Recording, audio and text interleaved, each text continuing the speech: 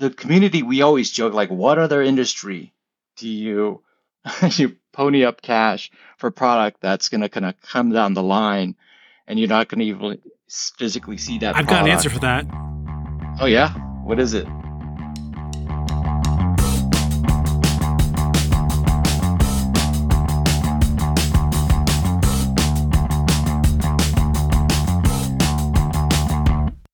Bring me the next shiny new thing. Bring me the next shiny new thing. Bring me the next shiny new thing. Bring me the next shiny new thing. Hey everybody, and welcome back to another episode of the Big Fat Figcast. My name is Brett, also known as Geek Over 40, and today we got a special episode that's going to take you back in time. My co-host today is Phil, also known as Phil Fat Cat Bricks. What up, Phil? Hey. Phil just hit puberty. I'm sorry. The hey, it just really threw me off. I'm doing the miles. I'm doing the miles today. But we have a very special guest today. One that I don't think anyone has really heard his voice before. I don't know. He's been around since the beginning of the customs scene. Some would say he's the godfather of Marvel. You would know him as Ed or a good fellow minifigs. Ed, go ahead and say hi. Hey guys, first of all, Brett, let me, it's an honor. Congrats on all the stuff that you've been doing, the Geek Exchange, the Big Bad Figcast. Honor to be here. Phil, we go way back. I know we're going to get into all this, but it's great. Thanks for having me. Yeah, well, I've known you for a couple of years now. You were one of the first folks. You were like, top tier dude in the world when I was getting involved in all this stuff. So the fact that now I just chat with you, daily, and now we're just chatting here. The fact, before we started recording, we've been talking for about an hour and 15 minutes before I hit record. We had to keep cutting ourselves off to save for the podcast. Ed, so you haven't been online much lately. You've been traveling a lot for work. We were talking about how you probably have a giant cache of figs waiting to be opened. Did you open up anything really good recently? Yeah, just a huge stash of stuff from MRM, Gin, LB, TMB, just stuff that I'm just kind of getting through. But to your point, it's I've been really busy, but I'll always come back to collecting. This is kind of the one thing that I've held on to over time. And we can get into kind of how I got into all this, but I'm definitely still a fan, a Marvel fan, Lego fan, collector at heart. When did you actually get involved in customs, and how did you wind up doing it? So, every story has a beginning. My hobby traces back to, when I was a kid. I am at heart a superhero comic book fan, right? Specifically Marvel. I grew up reading comics, going to the store. I remember going to the comic store when the releases, that was when the drops were actually physical drops of comics, X-Men, Avengers, Fantastic Four, Spider-Man, just took you into a world with like limitless possibilities, a sense of adventure. I really wasn't an extrovert. And a lot of these stories really spoke to me, Peter Parker or X-Men. So seeing this kind of come, like the whole Marvel MCU was just like such a gift to me because I could share that with my kids. Connecting this to Lego, my kids started, when I had kids, they started getting into Lego as kids, and I kind of rediscovered Lego. And as you guys know, going back in 2012, that was when the first Marvel Lego, the Avenging Cycle Captain America came out. And I was like, what's this? This is Captain America? I was like, are you kidding me? This is awesome. And then, off we went. And then Phil, this will lead into the whole Flickr days in terms of like expanding the opportunity of what could be possible in this world. Damn, that was deep. No, I really empathize with that because I too am a Marvel person at heart. I do respect DC. I like the DC animated movies better than anything Marvel's produced. But generally, I am Marvel through and through, and it was because of that relatability. Whereas DC might be all gods and monsters, Marvel was the comic brand to take ordinary people and put them in extraordinary circumstances and have the same normal lifelong struggles, being the nerd or being broke. I mean, I could identify with those as a kid. So yeah, it is a blessing now that my childhood is now mainstream pop culture. To the point where some people are sick of it is just kind of a blessing. I know I don't understand why every time I hear people that they come across with like, oh, this is crap. I'm like, dude, I'm just amazed that we're getting this at all. I'll sit back and you still feel that way after Secret Invasion? could have been better, but you know what? Spoilers. We got to see some semblance of a Super Skrull, so that was cool. Not to get too sidetracked. I think the MCU is a perfect example where you have a success. It's a very story-driven, character-driven.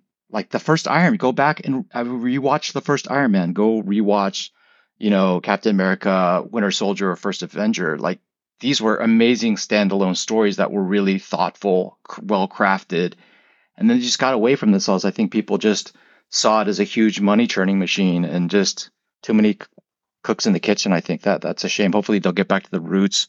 We have a chance for a reboot for Fantastic Four and X-Men. They better not screw that up. Oh, so everyone knows me as the Spidey guy, but I'll tell you right now, I will collect every Fantastic Four custom that comes out.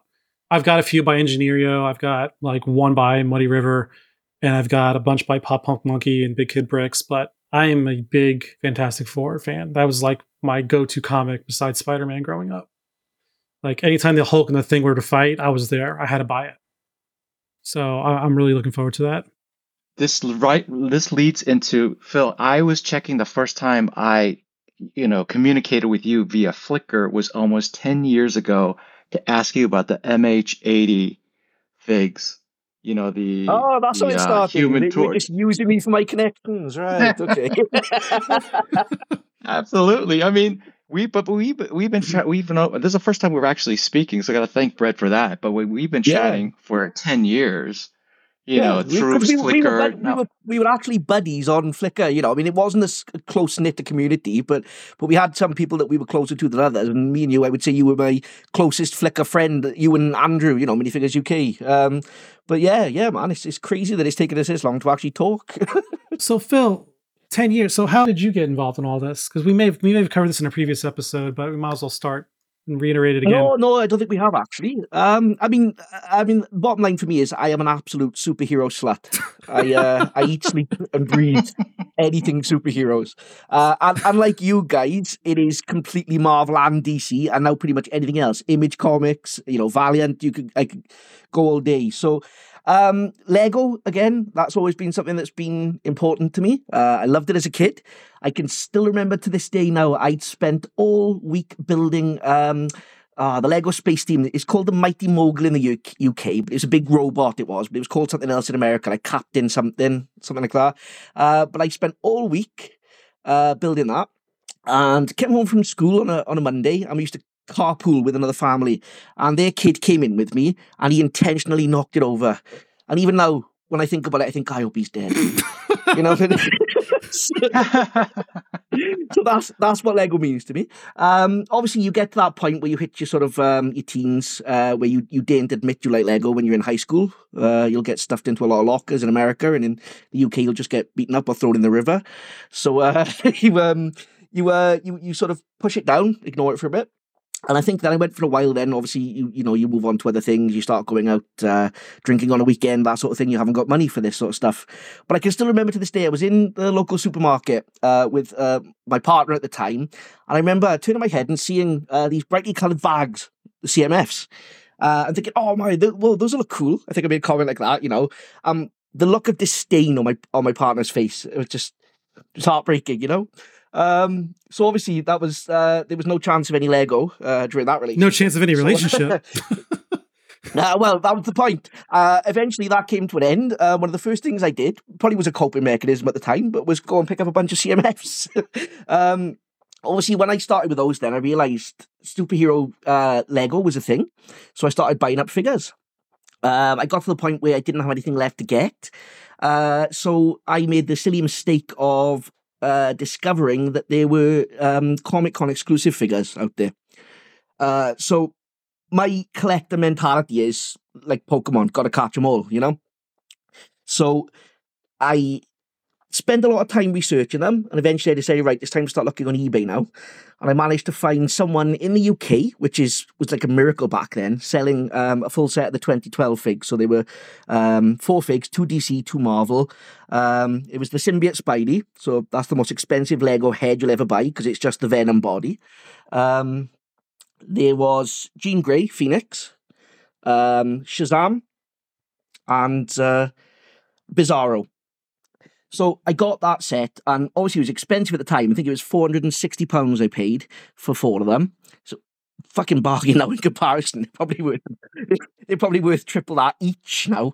And the guy who sold them to me as well, he actually threw in this exclusive, well, not exclusive, but it was a Bilbo Baggins figure. So at the Comic Con 2012, you could put together a Bilbo Baggins figure by visiting several booths. And they gave them this big map, and every map, you got a sticker for each booth you visited and a part. And at the end, then, you were awarded with this little cloth bag with a Hobbit logo, because it was all to promote the Hobbit. And that's what made it exclusive. It's a regular Bilbo Baggins fig, but in that pouch. It's exclusive. So this guy threw this in, saying I got no use for it now. So I didn't think much of it. It wasn't a superhero fig. I had no interest. So I've recently looked at that on eBay. That's worth about $3,000 now. Jeez. I bet that guy is kicking himself. That's crazy. That actually brings up a great point around SDCC figs, because that'll lead into kind of the very first customs. But before I do that, before I forget, I do want to give a shout out to my kids, Henry, Chloe, my spouse, Jahi. They're going to be listening to this. And why I got into this, the whole reimagining of Marvel through Lego. And then the SDCC figs, as you said, like I never threw down for any of those. But a lot of the custom, when we were hunting for potential, alternatives, like some people would put together mocks. And this is where the initial community on Flickr, like you and I met there, Andrew was there, Adam was there, and then some of these early brands. If we want to start talking about like Pop and K Monkey, Penzora, and then my very first customs was actually a Muddy River Doctor Strange, and I'm so glad that Bo, shout out to MRM is still printing out there, and I just got his Professor X, but that was my very first. What was your very first? True blue pad print custom, Phil? Well, that was the thing. I mean, I spent all this money on these SDCC figs, and of course that feeling doesn't last very long. I mean, look at the theme song to this podcast, and it bring me the next shiny new thing. So, I started going online, and I don't know how I came across it, but I think I came across some deckled stuff because that was very prevalent in the early days of the scene. Wait, just sorry to interrupt. You mean decaled? For the Western folks? Yeah. Okay. It's funny. An episode that I've yet to release that I'm editing right now, interviewed Mini Bigs, and Carrie was introducing us to the word decal. Well, in all fairness, your English is based off our English, so we're right. It's an international podcast. We're recording from Singapore, so what can you say? It's global. So obviously a lot of decaled figs then, okay. I think I ended up coming across some posts, and back then the main 2 brands were Online Sailing and Christo. And my first ever fig, after about 2 months of stalking people, just looking at all these accounts on Flickr, I plucked up the courage to ask some questions. And it was Andrew, minifigures.co.uk. So he was literally my first point of contact into this scene. And he was very kind and he was very patient, because I probably had a million questions, as most people do when they start this, they fall into this scene. So I sort of got the skinny on everything that was going on with the scene, and I thought, right, let's try my first ever international purchase. So that was the Harvey Dent Online Sailing figure. And I'm not sure if many people know, but back in the early days, Online Sailing pad printed. So this was basically the design you see on the Two-Face figure from the actual Lego DC range, but it's just Harvey Dent, so it's before his accident. I received it. It took about 2 weeks to come in, as it normally does with international stuff. It was beautiful. I loved it, and I think literally about 2 weeks went by, and then I literally picked up 3 Christo figs, and it literally hasn't stopped since then. It's been over. Well, yeah. Well, it hasn't stopped because you're still waiting for them. The crystals. Yeah, I'm still waiting for those. Yeah. Christos, hey, Brett, Christos probably a full podcast, separate podcast. He's my but, white whale. You have to I give, want to. I'm going to try and get him by the end of 2024. I really am. or 3024. Yeah. Seeds been planted. But yeah, let's give credit where credit is due. I mean, Christo was and still maintains super high quality. To say what you want about his release schedule, just beautiful designs. And when I first received my set of Crestos and threw down for them, I really understood what the hype was about. It's the pack start even before you look at the packaging, just everything. They're just they'll just go down as some of the best, and just what he did in terms of custom pieces as well is broke the mold. I also want to give a shout out to Adam as well, just real quick, in terms of that's one of my early, probably maybe my second fig was the Arachnic Hero from PCB, and it's still one of my all-time faves. The whole silver web design. It's one of the rare cases where custom is just much better than the official variant. But go ahead. Oh, we're going to get into all this anyway. Don't worry. It's all part of the script we have going. Quick side note though about Christo. Yeah, anytime there's a naysayer's like, "Oh, it's not worth the money. I wouldn't pay that much. I can get it off AliExpress." I'm like, once I finally got my first Christo Spidey in hand, I was like, "Wow, this is otherworldly. This is holy shit. This just feels different in my hand." And it's museum level quality. Yeah, it does. Yeah, even compared to other premium brands, it's like look at the difference between DVD and Blu-ray almost sometimes. The print is just so crisp. It is the easiest, most joyous, carefree, least troublesome figures to shoot are Christo figs for my photography stuff. There's never a mismark. There's never a besmirch on the print or a fingerprint that gets picked up or a piece that feels like the ink is raised. I mean, it's just the dust doesn't even seem to fall on it. It's insane. It doesn't seem to fall on because you probably after that package up really carefully and make sure that you put it away. I'm the worst. Like I'll eat some pizza then pick up a minifig. You got folks here on their IG stories wearing gloves and shit, and I feel like an idiot. I'm like, well, I just I handle it. Yeah, I probably handle mine with a little bit too much care. But the other litmus test, I mean, I think Phil, you and I joked about this once, is the litmus test is if there was like a fire happening, you could only save one group of figs. Like for me, Christo immediately comes to mind, right? I'm just gonna because I can sell them to pay back what I've lost. Yeah, buy a new house. Yeah, I was on the Rex secondhand market today. Actually, I was looking for something else just for price comparisons, and he still has a Fantastic Four Christo. He's got it up there for $1,300. I was like, don't think that's gonna go anywhere. But the highest I've seen it sold for is $650, I think. I think for a little while he had a private page for a couple of listings like that, and one of them was the Jay Garrick Flash and the Rival, which is like the reverse Flash for the classic Flash, and they were going for something like 4,500. I got in there a couple of months ago, and it actually sold after a couple of years. I was amazed. But you know what's so funny, Phil, is again, like I'm so thankful of having this community, you guys in my chat group, and just everybody's been so great, the brands, the resellers, the community, everything. But the biggest hate I ever got was when Christo sent me that silver Mark I set, in the box, and and people were like, just like, why you get like. Oh my gosh! People just took me out into the shed for that. I didn't ask for it. He did end up sending that to me, and I have to admit that's one of the crown jewels of my collection, I would say. Yeah, rightfully so. At the end of the day, and at the end of the day, you also deserved it. You did a lot of promotion, and if it's a gift, it's a gift. There's no reason to actually hate on you, so it's silly. It's just jealousy, isn't it? At the end of the day, we all suffer it. I was jealous of it at the time too, but you rightfully got it. And besides, the grey one was awesome anyway, wasn't it? The standard grey. I'm glad Brett taking some of that heat off of me now. Dude, I do get hateful DMs sometimes. People saying, why do you have that, or why do you have access to that? I'm like, because I've been friends with the guy. Like, shout out to One Fine Day. He commissioned Leco. Super nice guy. Yeah. Quite a few times to make these special Spidey figs.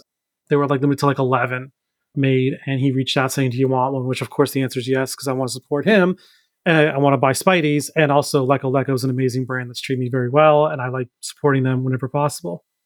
Can I give a shout out a little bit to you, Brett? Because nothing came easy for you. You did your homework, you hustled, you made connections, you reached out to me, the community. You really understood what the dynamics were all about. I mean, that you deserved where you are today. You really have put in the I work. I appreciate mean, that. nothing comes for It's free. not it's not yeah, it's not been easy, and I still struggle in some areas. This could be a whole nother podcast in itself, but as we were talking pre-recording, I was actually asking Ed for advice because when you get to a level where you're friends with everybody, how do you avoid pissing off somebody? Because these are in the end these resellers are businesses that are trying to make money, and brands are trying to sell figs. And how do you deal with the feeling of not wanting to disappoint somebody or let somebody down or give an impression of favoritism or whatever? Because in the end, we all want to get our figs we want, right? So you don't want to risk anything that puts that in jeopardy, but you also don't want to disappoint anybody. 100%. I mean, I think, to this point, Brett, and it's funny, like if we had a behind the scenes podcast, that would have been a very interesting one. But to your point, I don't want to let anybody down. I actually view myself as a community and as a voice for customs in a lot of ways. I want to give brands a platform as well. I consider myself lucky to be friends with all the major resellers, all the major brands that do, Marvel figs. And we'll give a shout out to a lot of them on this podcast, I'm sure. And I just want to give, and that's almost for a self-serving purpose, because for my priority, similar to Phil's, is I want to assemble the most complete Marvel universe that I can while I'm in it. And the more brands that are out there and the more that people kind of get to know and give them a voice and give them an opportunity to succeed is great for me so that I can, expand my collection. I was going to say we're going to cover a lot of this. Don't worry, Ed. It is all sort of queued up. One thing I'll skip to just now, though, because you've mentioned Marvel. Why Marvel and not DC? Is there anything specific about DC that you just weren't drawn to, or may as well get this one out of the way now while we have it? First of all, as a comic book fan and as a fan of like actual artists, like the Dark Knight series that Frank Miller did will go down as an all-time great. I have that on my shelf. I have Frank Miller as an artist is amazing. And actually, if you take a look at the Nolan series, like again, they'll go down as a GOAT of all time in terms of superhero films. So I appreciate those stories. I appreciate the lore of Batman, Superman, and not so much. I always kind of viewed Superman as a guy who did the take on that, which was he was like, he's all powerful, nothing can harm him. They had to create kryptonite. I think was it like Kill Bill talked about how weak that character was actually. As I wouldn't say I'm a huge Superman fan. I'm more of a Batman fan in terms of DC. But I actually just grew up reading, similar to Brett. I mean, I wasn't, the homecoming like starting quarterback of the high school. I was just kind of quiet kid. I grew it into myself, like in terms of like I was a late bloomer, I would say, but I was an avid comic book fan. I did collect those comics, and Marvel just spoke to me in a lot of ways. The Peter Parker, the X-Men that were a little bit different, and so yeah, it just drew me to those stories more, I would say. They do say that Marvel tends to have more relatable characters. I will admit that one of the biggest criticisms aimed at DC tends to be that it's just a bunch of gods and monsters, a term that they've actually used. Yeah. But at the same time, I'm a big fan of, and yeah, that's exactly what it is. It's like X-Men have never been like a cornerstone to me as like something amazing. I respect the X-Men universe, but I couldn't relate. The X-Men are parables to, minorities, right? And I'm being that, look, I'm a cis white dude, right? So I didn't feel that systemic institutional racism. Hey, you said it, not No, me. I'm not. I'm white bread, dude. I'm brown hair, brown eyed. I'm boring as fuck. I didn't deal with a lot of that institutionalized and systemic racism and oppression that exists in the Western world and or worldwide. The struggle for something greater wasn't something I could easily identify with. The individual struggle to be something better than what I was is something I can identify with, and that's where I found a relationship with like the Fantastic Four and Spider-Man specifically, and some of the other younger heroes of that time. And so the idea of, being a victim of circumstance and then you got the X-Men that are just like, oh, I was born with it. I was born with this healing factor. It's all good. So I understand the struggles that go with it. I did enjoy the Chris Claremont era. Amazing. And going back to DC, yeah, all gods are like Superman that just, they're just, I got this ring, I got willpower, I can make anything. That doesn't really appeal to me as much. But I'll say this, two of my all-time favorite storylines are Kingdom Come and the Injustice comic series. So both What If for DC. But yeah, really. It really, well, you know what I liked about it? I know DC lore, but I also, what I liked about Injustice was that as you go through year 1, 2, 3, 4, and 5, and then Injustice 2, it spans like the entire DC mythos. They go into the gods, they go into the magic, they go into, and I thought that was really cool how they found a way to keep the just when you think they've maxed it out, they found a new way of doing it. But it was a good balance of principles between Batman and it's plausible as well, isn't it? It's plausible storyline. Absolute power corrupts absolutely. You know what? It predates Homelander. Yeah. In fairness, DC themselves have predated it, man. You had things like Superman Red Sun before that, So that's basically a what if story, is if he landed in Russia instead of in Kansas or whatever, in Smallville. Yeah, that was a great one too. I love the Elseworlds series for DC. I really do. Yeah. Killing Joke was a good novel. I hated the animated version. Yeah, there's a lot of good stuff in DC, but for Marvel, to me, it's who could I identify with? And as a kid, it was Marvel. So that's what I stuck with. Brett, I just a real quick point to close out on that. I think subconsciously that was one of the reasons why I did connect with the X-Men, and still today is one of my favorites.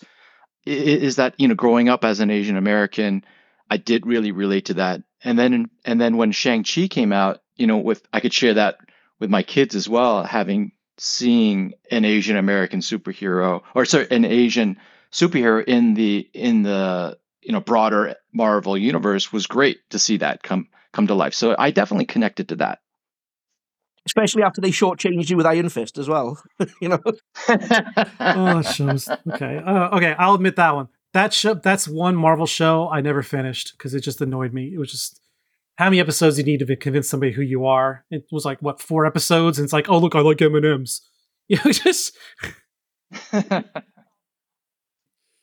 getting out of comics, getting out of cinema, going back to Flickr.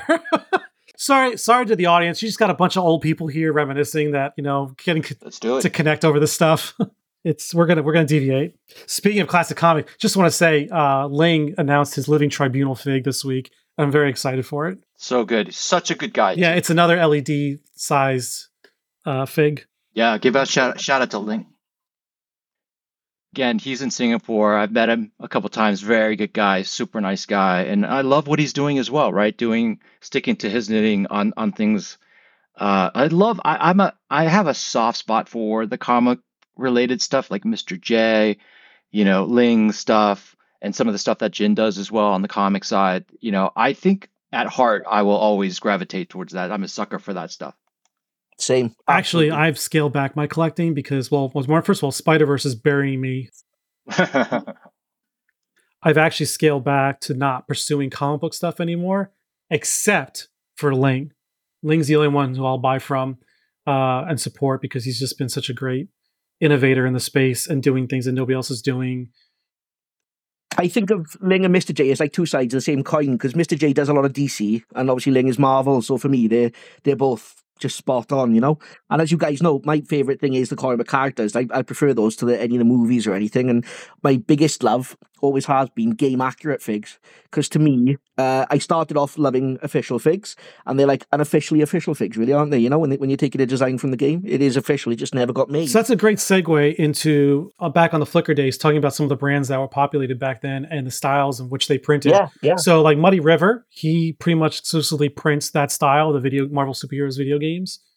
Yeah, well, we started off with Christo Online Sailing. Eclipse Graphics did a little bit as well. A couple of pad-printed figs back in the day.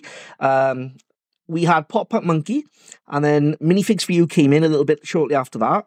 And we had a few other smaller brands then, like Custom Bricks, Penzora. I don't know if anyone remembers those, but they had print like sandpaper. I've got their big time Spideys. I went and picked them up. They still have all their figs available on the website. They're still around. Was that actually Pennzola, or was that minifigs.pl, the big time Spideys? Minifigs PL did one big time Spidey. Penzora did like the 6 different colors, like a blue, a white, a red, a green. They just started hammering them out like an orange. They did a bunch of those.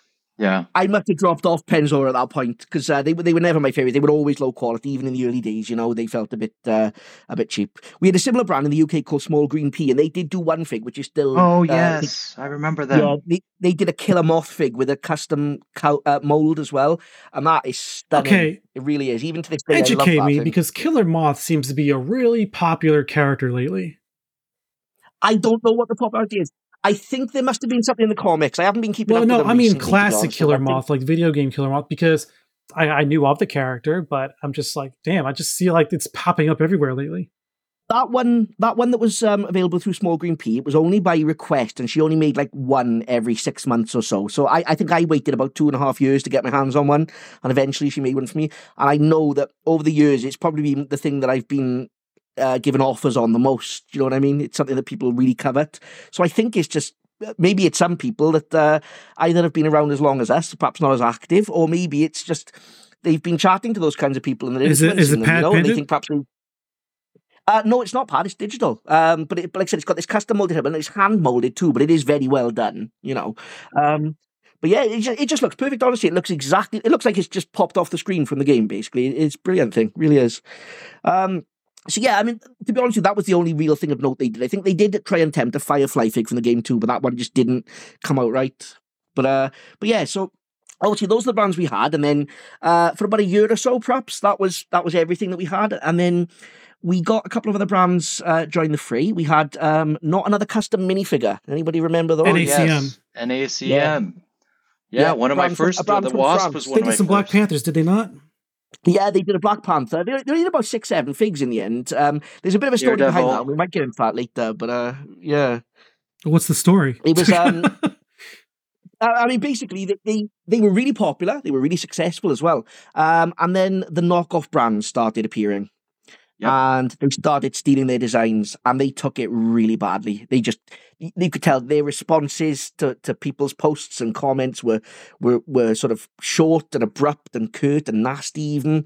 They eventually just said, that's it, we're going to stop making figures. If people are going to rip us off, we're going to stop making it. I think they would have had a market there. I think they could still be going even to this day if they stuck it out. But something happened behind the scenes there where they just absolutely gave up. And sadly enough, I ended up technically getting scammed by them because I had a Lady Sif figure that I ordered from them.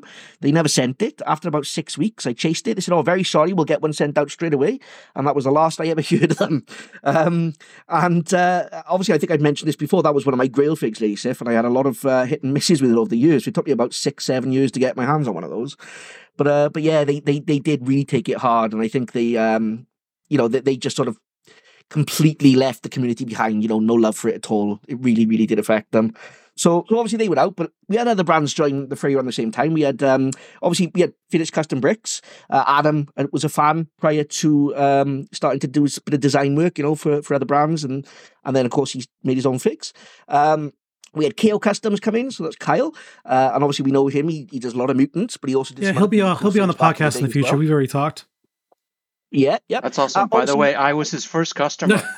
Talk about that. Yeah. Well, I know I definitely wasn't Adam's first customer because I remember I'm always suspicious of new brands. Always. No matter how much time passes, I'm always a bit suspicious. So this guy comes out of nowhere and suddenly he's saying, oh, I'm making this Red Robin fig and this. I'm like, who's this new dude? I don't trust this guy. I'm not buying from him. And then I did have a Christo Red Robin with a cowl and everything, so I didn't rush out to get it. But then when I saw the actual quality from people posting, I was like, oh damn, I gotta get my hands on that Gambit fig straight away.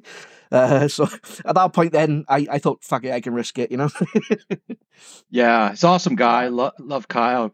Obviously have all his stuff, been a huge supporter of his in his recent releases as well. So looking forward to this. Not to date this episode, but this was actually the day after he just revealed his new Iceman version 2 and his Omega Red, and the Ice Slide is brilliant. And I wish I sent. Awesome. So I did a mock Ice Slide a couple of years ago for Spider-Man and His Amazing Friends post, and it had his version 1 and the Firestar from the Daily Bugle, and I had Engineerio's 1960 Spidey in it. And I was like, dude, I spent ages trying to build an ice slide for that post. And now you've just got one right here. So You know, one really cool thing about KO Customs for the time as well, because really for many years, the only person making custom parts was really Christo. He was completely unique on the scene for that. But Kyle, his first fig was the original Nightcrawler's version 1. And the custom parts that came on that were actually melted down Lego as well. Yeah, So actually, that was, the very first one was that Udon yeah, Taskmaster, and then the Nightcrawler, which is amazing. yeah, and it was just so special as well because it was technically official Lego. I'm sorry, Ed, you said the first one was what? The Taskmaster, the Udon version. He didn't do many runs of that. That wasn't the first one, mate. That was one of his last ones on the Flickr days. Actually, that was the Udon Taskmaster. That was about three to four designs in. That was Udon Taskmaster. What was his first and second then? His Nightcrawler was the first one. I think the second one was I can't remember the name of the characters. A cyborg. He was in the Agents of S.H.I.E.L.D. show as well. So Deathlock? Yeah, Deathlock. Deathlock was Deathlock the Cybernator. That's it. So that was his. I think that was his second fig. But I'm absolutely certain that the teleporter was the first fig though, because I remember it being so special because of those custom parts, and the fact that it was Lego. So that was really cool. And then of course we had a couple of other community members become brands. You had Muddy River minifigs back then, and MRM prints now. He did take a big hiatus, but he's returned recently.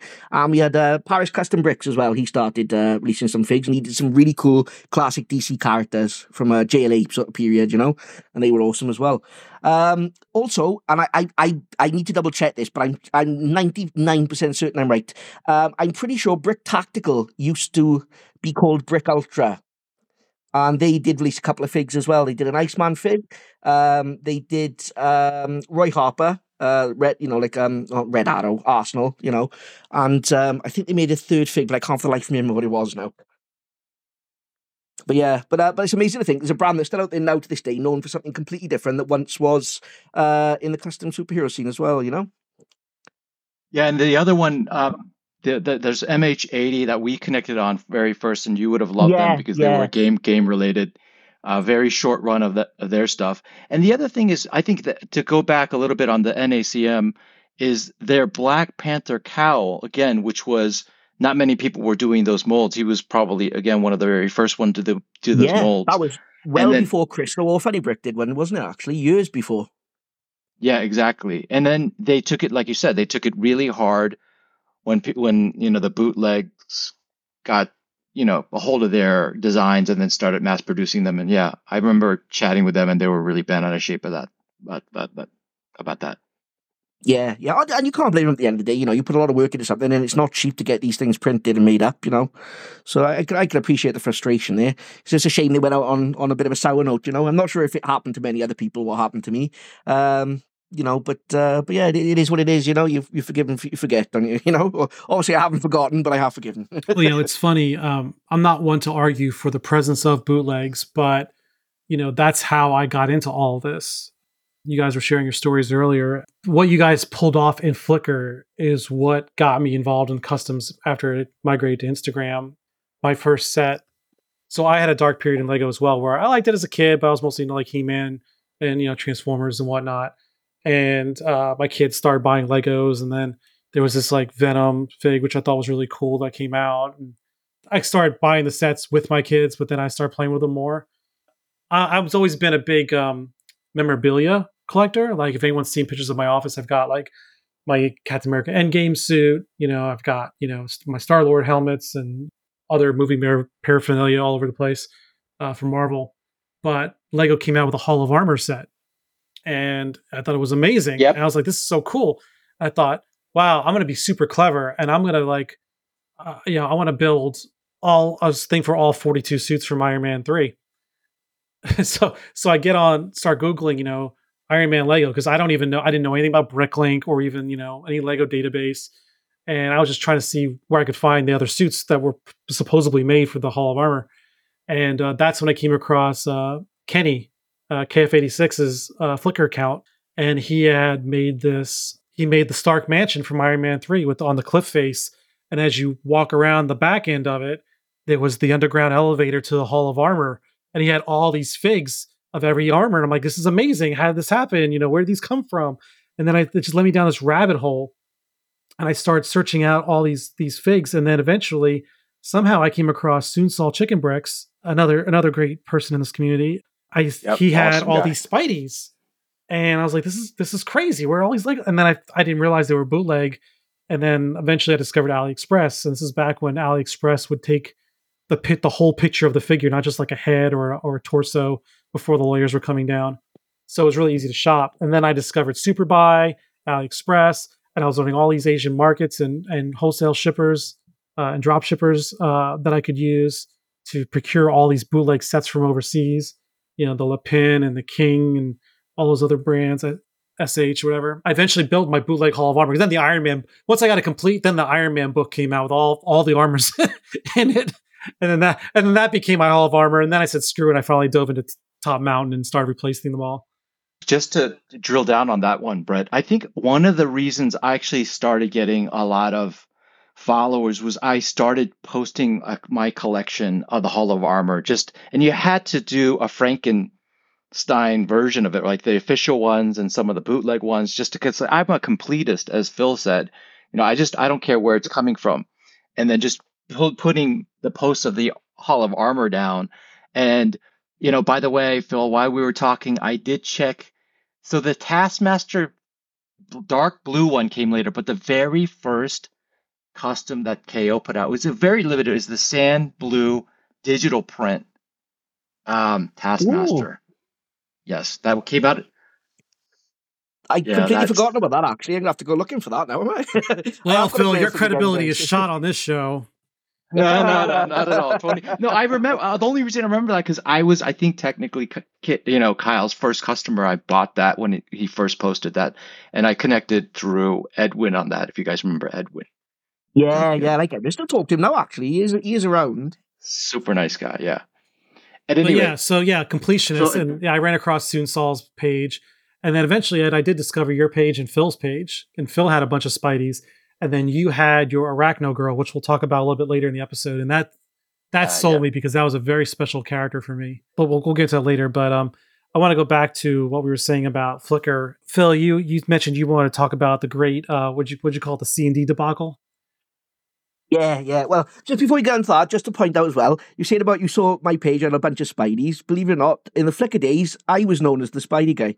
And then this young upstart comes on to Instagram and just completely steals my thunder. I'm not bitter at all, Brett, honestly. I was going to ask you, this is the battle of the Spidey. It was Phil was always the Spidey guy, but Brett, came in, took your crowd. I hope you're not too bent out of shape about that, Phil.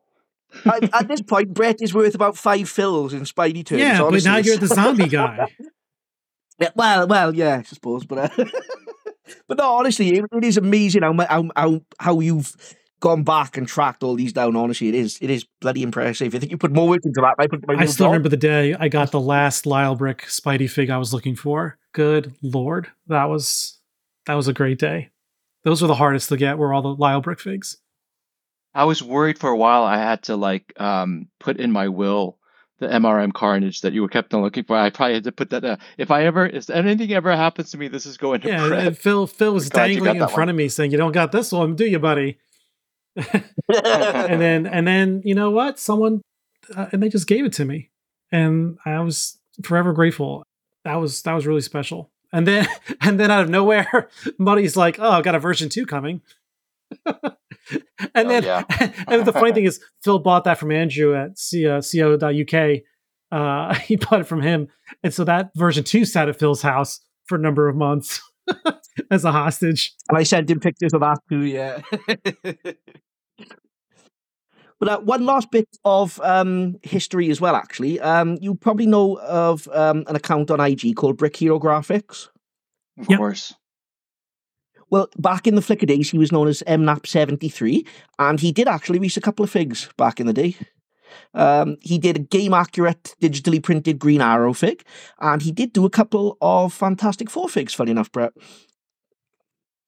So that's just a lovely bit of history from my perspective, because, like I said, you would never know by looking at his account. No, because I've always known for doing these awesome renders. Yeah. That's Yeah. literally all you see on his IG. You would never know that there was some actual figs made there. But yeah, funny enough, the first fig that I bought from him, the Green Arrow, it never actually arrived. So he sent a replacement, and that never arrived either. So he sent a third one, and about 6 months after that third one arrived, the other two showed up.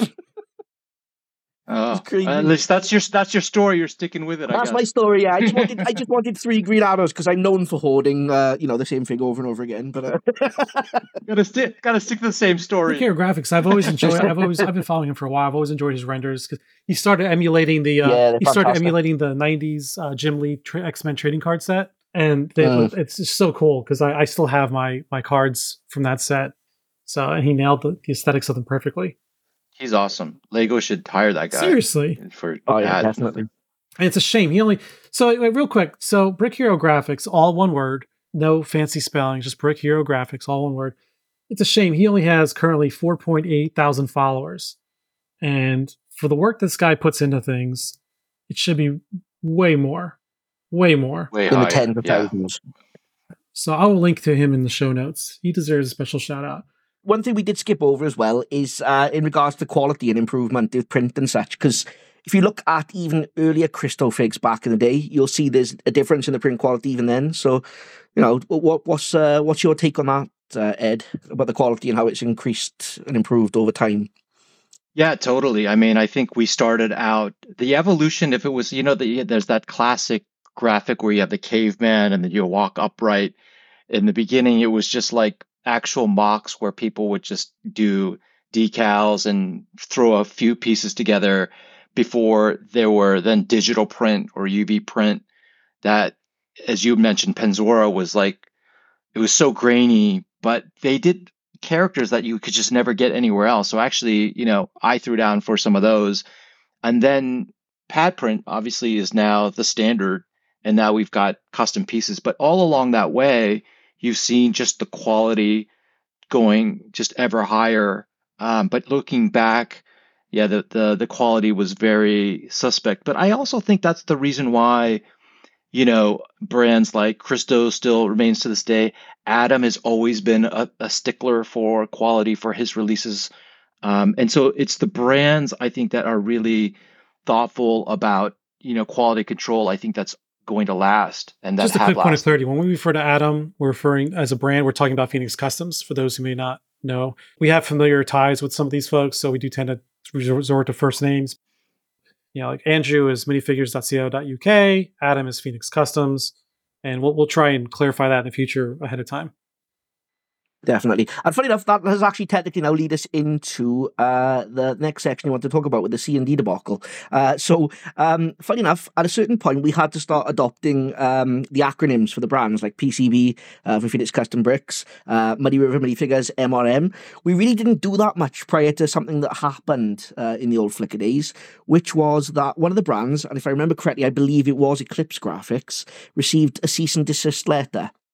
Now, a lot of secrecy around it. I mean, to be honest with you, everything was a bit more secretive back in the Flickr days. Even brands were more secretive about their processes and such. So you couldn't get a lot of information. But I understand that Victor received C&D, and at that point, then it just sent the entire scene into a panic. And for a while, we weren't even sure this scene that we all had recently sort of found.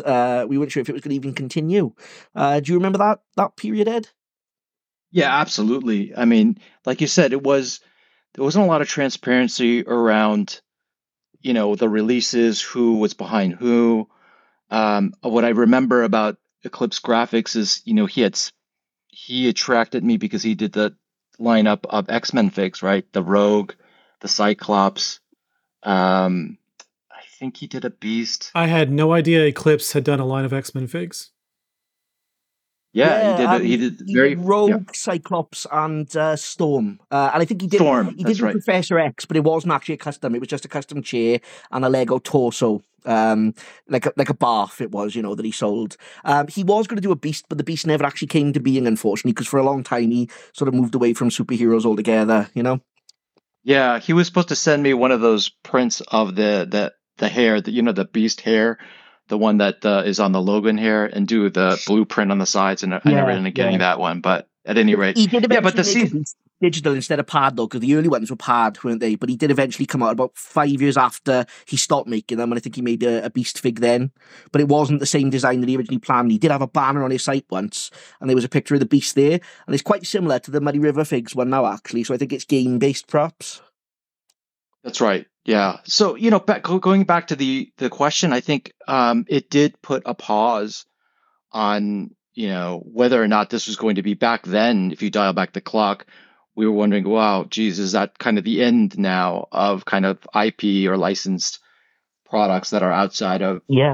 officially, licensed stuff? But, I think we've more than powered through here. So that was just the first flip. Like I said, I remember at the time the brands were really scrambling a lot, and a lot of them were saying, "I'm not sure if I'm going to continue," and obviously that had everyone in disarray because we were used to getting our monthly fix of figs at that point, weren't we? So yeah, it was just a strange time. But like I said, it probably seems silly now, but back then we wanted to still praise these brands without sort of drawing attention to them. So instead of tagging them, you'd say, "Oh, this is Carnage by MRM" instead of Muddy River minifigures or whatever, So that's how we tried to sort of adapt to it, But which is funny because now that's become time. Abbreviations have become the common vernacular. Commonplace, yeah. I know it is crazy. And also, just to share with everybody, this is the reason why we've had to come up with all these creative names. We didn't use the official names. And behind the scenes, I'm sure all of us have helped pitch in, at least on a lot. I'm not going to say name names, but yeah, I've helped to probably name some of these, some better than others, I would say, in terms of character names without using the official names. Oh yeah, absolutely. And let me tell you, I've only done it I've only contributed a few times, only quote unquote one time, but it's not easy. They get into rhythm. Like Adam's got, Phoenix Customs has got his, Arachnid after everything, or Thunderer after everything. So they eventually Galactic before with the Star Wars. Galactic this, Galactic that. For the Miles 2020, I was just like 2020 Arachnid. That's just all I could think of. Hey, it works. We were like Daft Punk Arachnid, Techno Arachnid. We were like Beat Drop Arachnid. I came up with like 20 different names. I was like, yeah, we'll just call it 2020. It's pretty nice to be asked to give input, though, isn't it? I've never been asked to give input. I was just lucky enough that I won the competition to name Adam's Ahsoka fig. But that was just pure, luck. That was at the end of the day. But yeah, that's really cool if people are actually hitting you up and asking, what do you think you should call it? Yeah, so like that goes back to like Arachno Girl for that I did with Ramon Bricks Raminator. Yeah, one of my don't worry, very we'll first ones. definitely be covering that, Ed. Don't jump the script, Ed. Okay, sorry guys, getting ahead of myself. So there were a lot of brands back then, but a lot of them have not survived. I know folks like an ACM we talked about with the bootlegs, kind of frustrated them out of the game, and then Pop Punk Monkey kind of moved on. Most of their designs got sent over to were adopted by Big Kid Bricks. And he's made his own individual tweaks to them. Some of them are one for ones, but he's made tweaks over time and did additional versions. And some of them are given a resurgence, like Muddy River's back. Online Sailing, or OLS as some people call him, he disappeared for a while. He's been back intermittently in recent history, printing and posting on eBay. He doesn't seem to do any new designs anymore, though. He's just sort of reprinted old ones by the looks of it. So I wonder if it is even the same guy. Well, no, it's the same guy because he was going to sell off his stuff. My understanding, he was going to sell off his printer, but the deal decided, and I know to who, but it just didn't happen. The deal fell through for whatever reason, and he started printing again.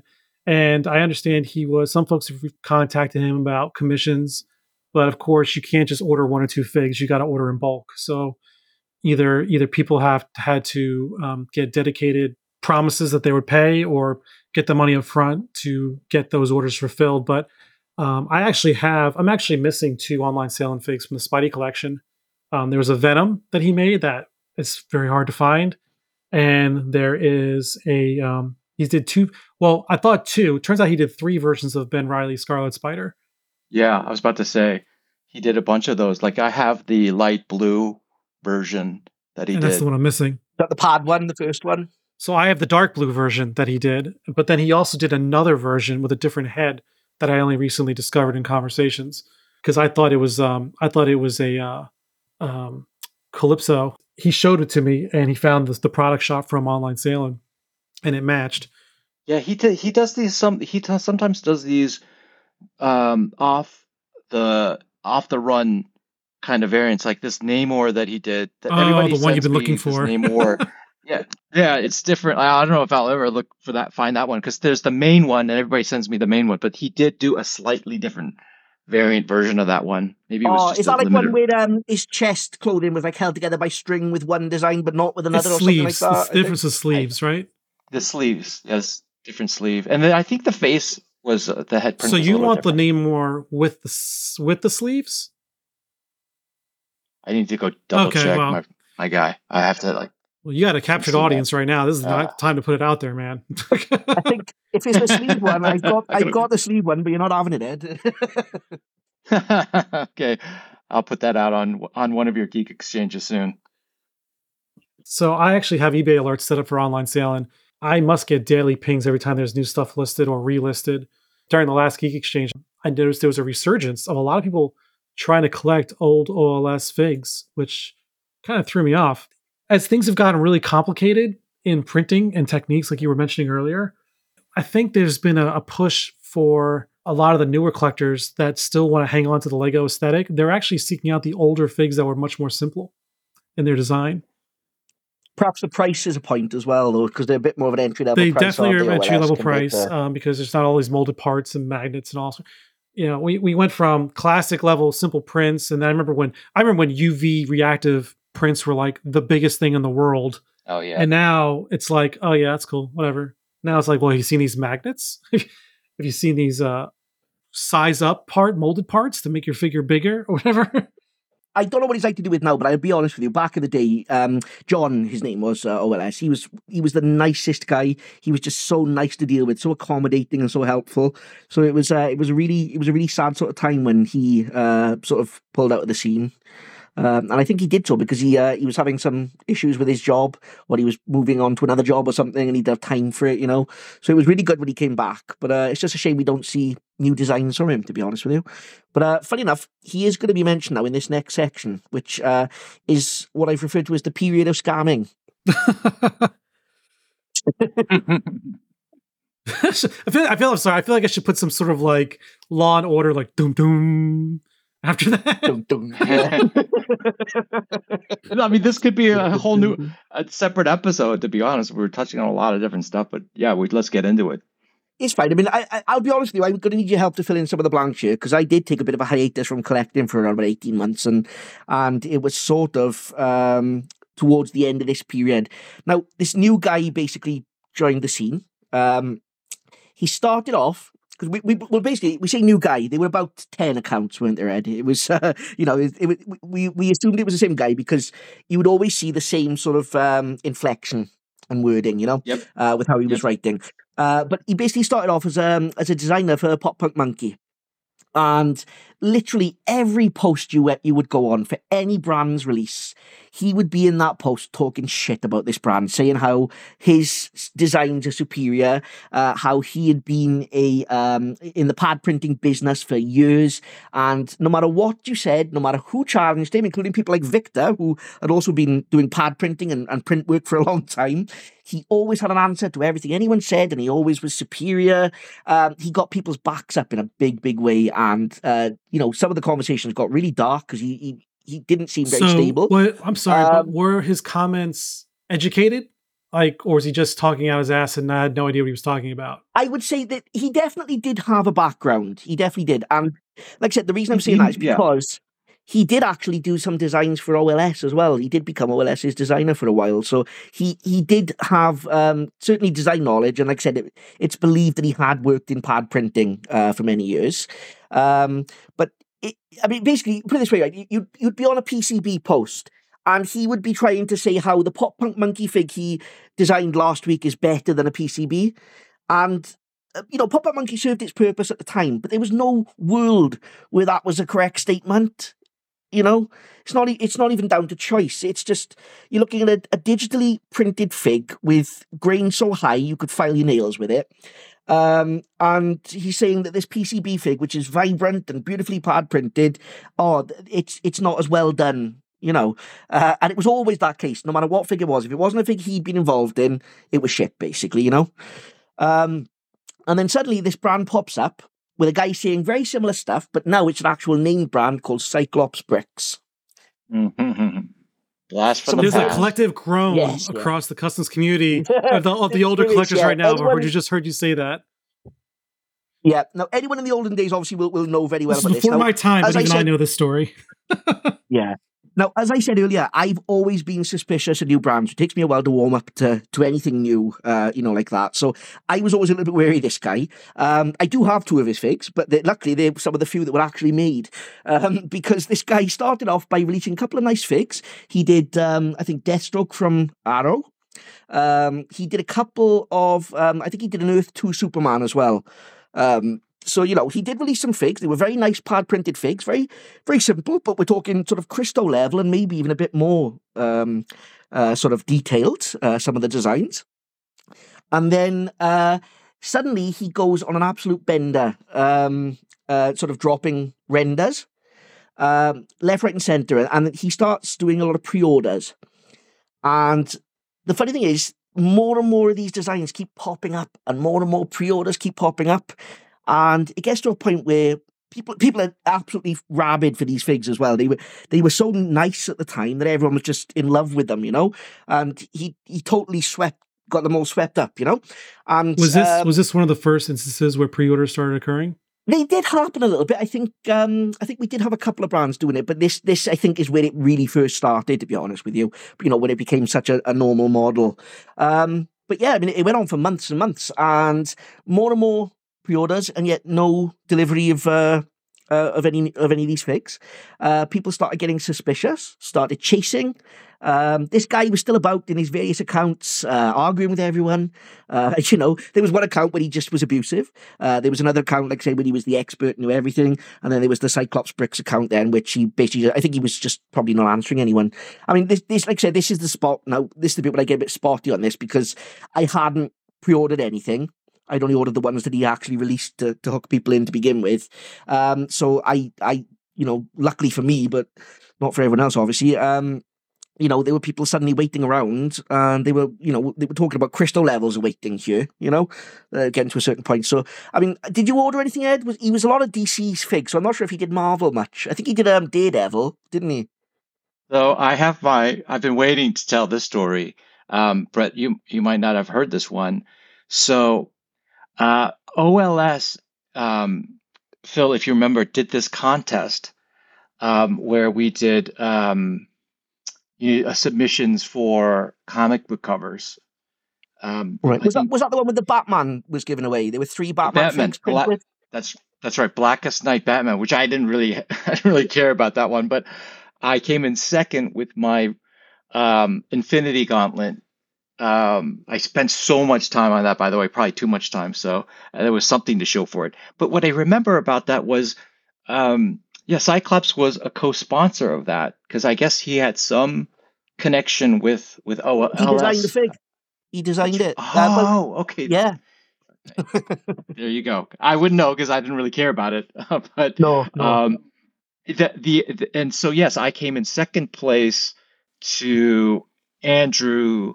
The other Andrew, the photographer, he did. I can't remember which one he did, but he placed first. Yeah, that's right. He did. I think a Flash one or something like that. He was always like my DC nemesis. It's kind of joking, but anyway, he was like a very DC centric guy, which is I think he's embraced a lot of Marvel stuff, which is great because he's such an amazing photographer. I want to give a shout out to Andrew from back in the day. Definitely, he's an amazing photographer, but. What's funny, that just to wrap on Cyclops, he sent me some prototypes because remember he had a huge plan of a bunch of stuff like Iron Fist. It was a Daredevil with a cowl, wasn't it? An actually custom-made cowl, I think. And protos were made for it, but they didn't look as good as people were expecting, if I remember correctly. It wasn't that great, but in fact, I actually ended up, if you go back to my Flickr stream, like he sent me one of the Iron Fist cows, which was like, how like when the actual, like the prototypes are like an orange color, it wasn't painted. Yeah. And it was really like the fit wasn't great, but like back then I was like all geeked out about it because there weren't a lot of custom parts. So I definitely, got my file out and shaped it and put it on the official like Iron Man or even if there wasn't an official one, I think I had a Leo one. So I was really excited about the whole, release of figs that he was going to come up with. Little did I know that it was a rug pull, and a lot of people were, yeah, taken by that. You've actually jogged my memory. Yeah, those custom parts were what got people so excited, I think, actually, because they were. I mean, at the time, he was the name. Everyone wanted a piece of him. It was crazy how well he sort of suckered everyone in. But at the end of the day, good designs. I mean that's going to happen, isn't it? But I mean, there are some people, even to this day. You mentioned Cyclops bricks, even now, to some people from back those days, like Corto, for example, Slade X Yes. Wilson. Yeah, Yes. you mentioned it to them, and you can imagine their face dropping. You'd have to see them to know but it's crazy. But yeah, this guy he scammed a ton of people. So that was another dark period. I think scamming's still a problem to this day, but it's really, you just got to educate yourself. Like you said, be hesitant of new brands. Cyclops bricks, he did come back a couple of times as other brands as well. So yeah, that's something we didn't touch on. Yeah, and now I'm loath to whether or not we should even say it because it's not 100% certain, but we do believe a different minifigure was Cyclops bricks. Really? It But we could can't have be been, 100% yeah. sure. He came in and then came out. Well, he only made 2 figs. Yeah. They were because He had they're a both bunch of figs, Spideys. though. He was. Oh, there were 3. There were 3 figs, I think. Actually, there was End of Day Spidey. There was what's the What If story Bruce where Bruce Banner Banner Spidey, becomes yeah. Spidey? Yeah, is just called Bruce? Yeah, he did that, and he did Ronin fig, didn't he? He did a Ronin fig. Oh, that's right. He did do a Ronin fig. And it wasn't a very good fig either, to be honest. It was terribly printed, that thing. But yeah, but a lot of brands popped up and disappeared in very short periods of time. They always had very similar MOs. They'd always get one fig out and then start dazzling you with all these renders. And I think for a couple of years, everyone was just completely paranoid about whether or not it was Cyclops bricks coming back. The revenge. Yeah, there are a few brands. right. I think we can only speculate, and I don't want to. I'm not a fan of talking about anything that I can't back up with fact, or at least we yeah. preclude with saying we can't confirm. At least is there are a couple brands out there where they just popped up, they released the fig, and they disappeared. It could have been a matter of, hey, they just really like that character and want to make that one fig, or they just didn't make enough sales and they toppled over. Yeah. Like Unicorn, right? They made Taskmaster and they made a Thanos. And then what else? Well, I think even Taskmaster was a Life Brick collaboration, wasn't it? I think it might have been. I'm not sure. But yeah, you're right. There's a lot of these random brands that came in, and I can see why, Phil, you're wary of new brands because you never know if they're going to stick around. You don't know what it's easy to put out a prototype or design. Certainly nowadays it's so easy to put out a design, and this will lead into, I'm sure we'll get into it later, but remember, Cyclops probably was the first instance of understanding the dynamic of getting hype, creating hype and releasing just enough to get people interested and to open up their wallets, and then the whole pre-order and saying, oh yeah, I've got to get on this FOMO, and then hoovering up a bunch of cash and then just disappearing into the night, right? Yeah. Definitely. But it did. I mean, I honestly think it did affect the community for a very long time. I think that even bled over into Instagram a little bit, to be honest with you. I mean, I was a little bit behind some people migrating across. And funny enough, that's going to be our next topic now, actually, is the great... The internet has a short memory because there are brands out there right now that I literally count that they have no less than 45 pre-orders existing right now. Don't be wrong. You can have a trusted person who's going to just string you along forever, and in that brand's defense, they are delivering. It's just some much faster than parts. Yeah. Some things much faster than others, but there is some that you can trust to deliver, even if it takes forever. Yeah, exactly. But yeah, that mistrust, I think, even to this day now, when a new brand shows up, I'm still really wary. It's only because usually you've got, like back in the Flickr days, we didn't really have as many resellers. Sometimes you were just buying directly from an individual on Flickr. So I think resellers have helped in a lot of respects, because if the reseller is selling that fig on, then there's that extra element of trust and perhaps even that extra cushion of safety for you as well, if things did go to shit. It's not nice for the reseller, I know, but obviously as the end user of the product, I suppose it is nice to have that safety cushion, isn't it? Some resellers will actually sell your figs for you, but they'll take a cut. You have to work that arrangement out with them, and Yeah. you should have to establish a relationship with them. Because selling as an individual, as someone who hosts now a secondhand market through the Geek Exchange, and I help admin a few groups, the challenge as a seller, as an individual, is earning the trust of the buyer that friends and family is going to be okay. Because speaking from the West, starting this tax season coming up, although my wife, we just talked about this today, my wife said we pay taxes on my PayPal income last year, and I don't remember. We're going to start paying taxes on whatever we earn through goods and service sales because it's considered additional income. So that's why you'll see a lot of sellers coming saying, hey, that's going to cost, $55 even plus $5 shipping, friends and family. And, if you don't know that person, you don't want to do that because you want buyer protection. Totally understandable. But at the same time, it's like, Yep. I want you to feel comfortable buying from me, but I also don't want to have to pay taxes on this money that I'm making off this fig right now. Especially when a lot of times, I know me personally, a lot of times I sell my figs at cost because I just want to get rid of them. Or at the most, maybe a 20% uptake, but still at a very good price compared to most. And then to make that money back, trying to sell these figs to pay for other figs. But then later on, I have to pay taxes on that shit too. That's ridiculous. So you're going to start seeing a lot more people depending on that trust because I'm telling you, I would prefer everyone pay me friends and family just so I don't have to pay taxes on it. And a side note on Should I put that on a podcast? I don't know. Is that going to count against me legally? If the IRS are listening, don't ignore everything. You could put the edit. This might go into edit, but I will say this. I mean, PayPal is a perfect example where there's such a great opportunity PayPal is like the way the margins that they get. I think all of us use it, but it's just crazy how we haven't have a better solution than PayPal, to be honest. Well, that and the dangers of PayPal, even with the goods and services, is that window of opportunity you have to request a refund on a failed delivered product. When pre-orders can take anywhere from 3 to 4 months, you're well beyond the window of getting a refund. Yeah, so I actually had somebody come up to me 2 days ago because they were in a situation where they mailed a fig out, they got the money, the post office said delivered, but the guy's like, I didn't get it. And he's like, well, I don't know what to do in this situation. I'm like, well, did you do what I told you to do with sales? And he's like, yep. He had a picture of the box with all the postage labels on it.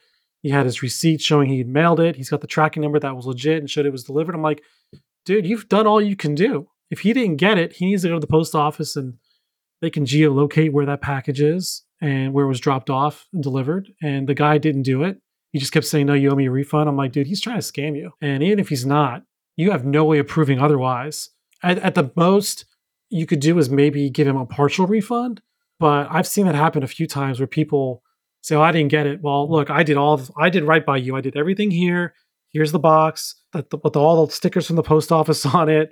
Every time I ship something, I always take a picture of the box. I take pictures of the customs form so that they can see it's been filled out the way it's supposed to be.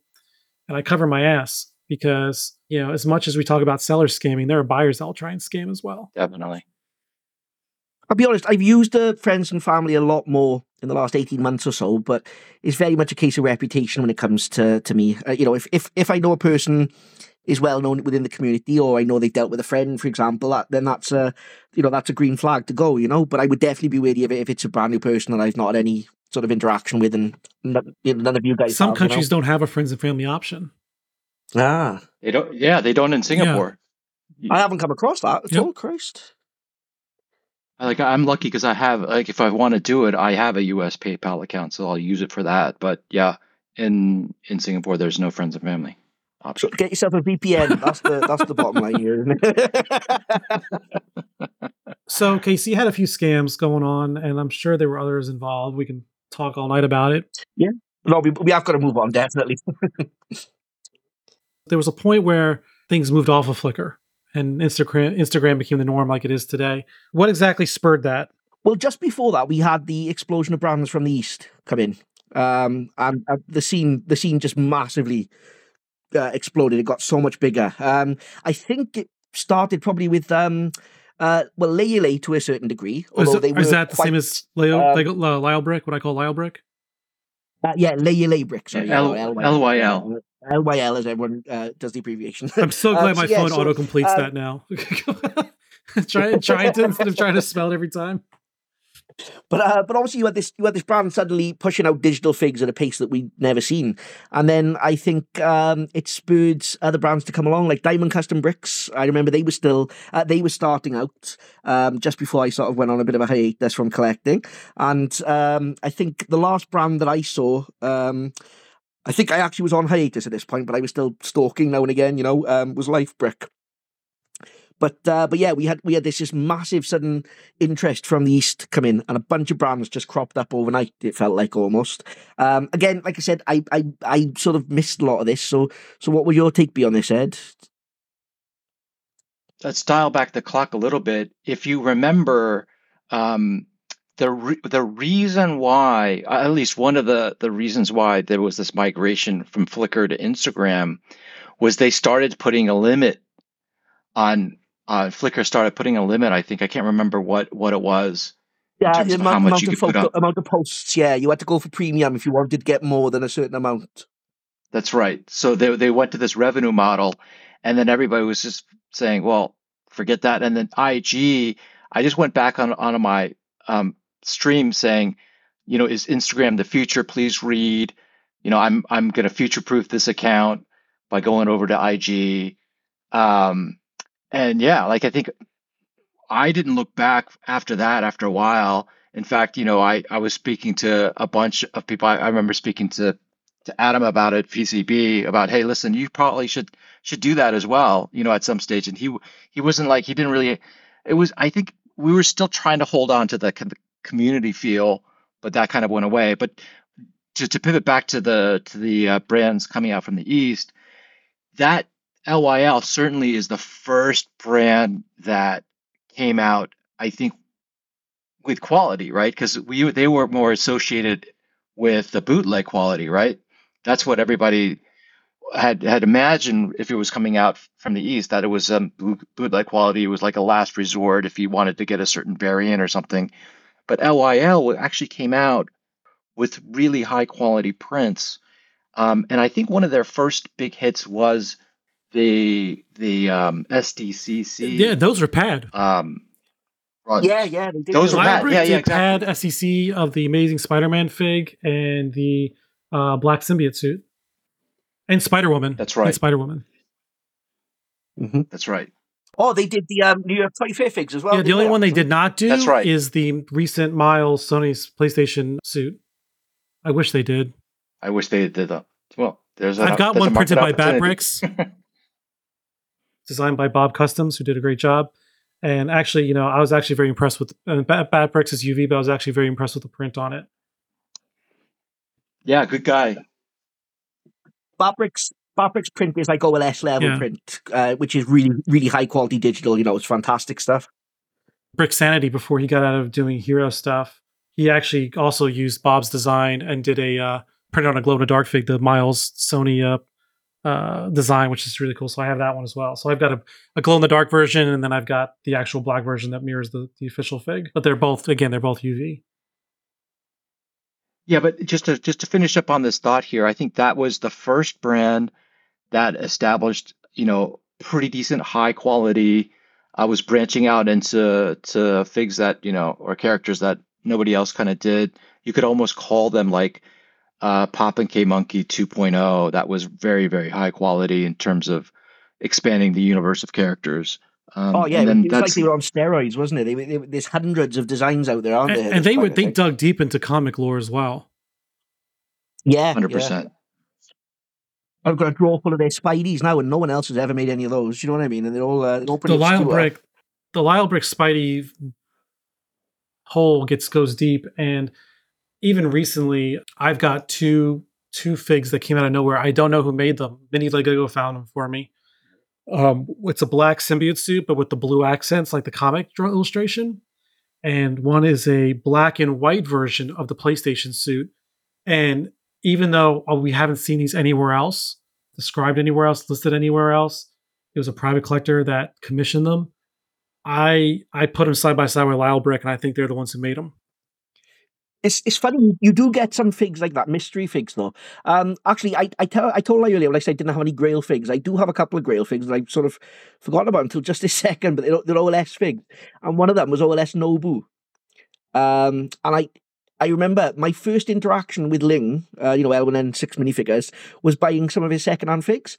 And one of those was the Suicide Squad Katana. So that was OLS as well, and that was one of my Grail figs. So I picked that up. I think I picked up another fig, and then I picked up what I thought was OLS Nobu. But when it came in, it was not OLS at all. It only had boot print on the front, for example, instead of on the sides as well. So I messaged him on it, and he thought it was OLS as well. It was a complete mistake on his part, an accident. But yeah, this fig, never been able to identify it. And I think I did actually put it to you guys in the past when I received it, because this was about 3-4 years ago now. Nothing even on Hero Blocks, that old website? No, nothing on Hero Blocks. No, I spent weeks trying to find information, looking at old people, posts from old accounts and that. Never found out where this came from. So you do get these random pop-ups. And I suppose with digital, you can get a smaller run at a cheaper price. So I suppose it's possible someone commissioned it at some point. Well, you're talking about pop-up brands before on the Flickr days. Nowadays, we've got a lot of pop-up commissions. And you've got UV shops that are now, pimping themselves out to anybody. It's like people are they name a brand, they just make something up, they make a logo. All they're doing is commissioning established UV brands to print for them, and they're calling it their own. I think this fig might have been like an early version of that, But yeah, it's just crazy how many are actually out there. We'd consider ourselves fairly knowledgeable about the scene in general and about releases, but there's always these things that I'm not knocking the practice. I'm just saying that's the reality. Is you've got a lot of folks that are like, that people tell me like, "Oh, did you see this Spidey?" I'm like, "No, I haven't." Oh, but I know who's printing that, and I don't prefer to buy from that individual, so that particular brand. But even though it's being sold by somebody else, it was designed by somebody else, I know who the printer is, so I know it's not the quality that I prefer or the individual I wish to support. It's impossible. That's why early to mid this year, I swore off chasing every single Spidey I come across and focusing simply on pad, because with the amount of pop-up shots happening now, there's no way to keep up. TH Bricks, I want to say he's out of Korea. He's taking a break. Yeah, Korea. He's left the game for a while for whatever reason. He was printing a new Spidey every week, and a new version of the same Spidey every week. And I've actually got a PowerPoint slide, and I'll share it to you later, Ed, but no joke, there's at least 50, maybe 60 Spideys on this slide, and it's all like version 1, 2, 3, 4, 5, 6, 7 with like subtle differences in the eyes or the chest or the way or how heavy the print was on the webbing. Ed mentioned the evolution chart earlier. It'd be good to get those just so we could do an evolution chart picture or something. And so I was like, there's just no way. There's just no way I'll be able to. I got all the older generation UV stuff. I'm like, there's no way I can keep up with this modern era. No way. Well, it's good to hear that you're not getting every single Spidey now. I mean, it's, I was feeling for you for a little while. Well, it's not like I got a break right now. Just as No Way Home was like settling on the horizon, Spider-Verse pops up. So it's like, so someone said earlier, they were talking about, Phil, you were talking about 2099. I was like, wait, do you mean Mini Gazer, Life Brick, Jin, Cross Check? Which one are you talking about? I mean, I'm not as deep in the hole as you anyway with Spideys, but even me from No Way Home, I think I've said it on the podcast before, but I am absolutely sick of the sight of Andrew Garfield and Tobey Maguire at this point. I'm scared of what I'll do if I ever see these people in real life. They cost me so much money. Yeah, Across the Spider-Verse. I mean, there's just a gold mine for somebody who wants to get into so many characters that was on, that was in that film, right? Oh yeah, there's actually an artist. Let me see if I can. I'll look through Instagram while we're talking, but I might just sporadically announce his name. It's a guy I follow that he draws nothing. He does a different drawing of different spiders from the Spider-Verse.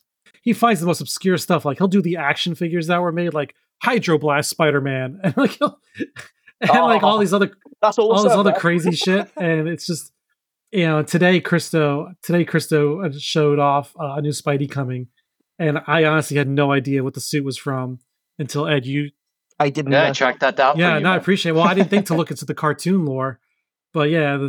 I saw you post that, and I spent 45 minutes looking for it myself, and I couldn't find it. I came back to the group chat, and you've answered it. Yeah, I just wasted 45 synthetic minutes. symbiote suit, which was just basically black and green.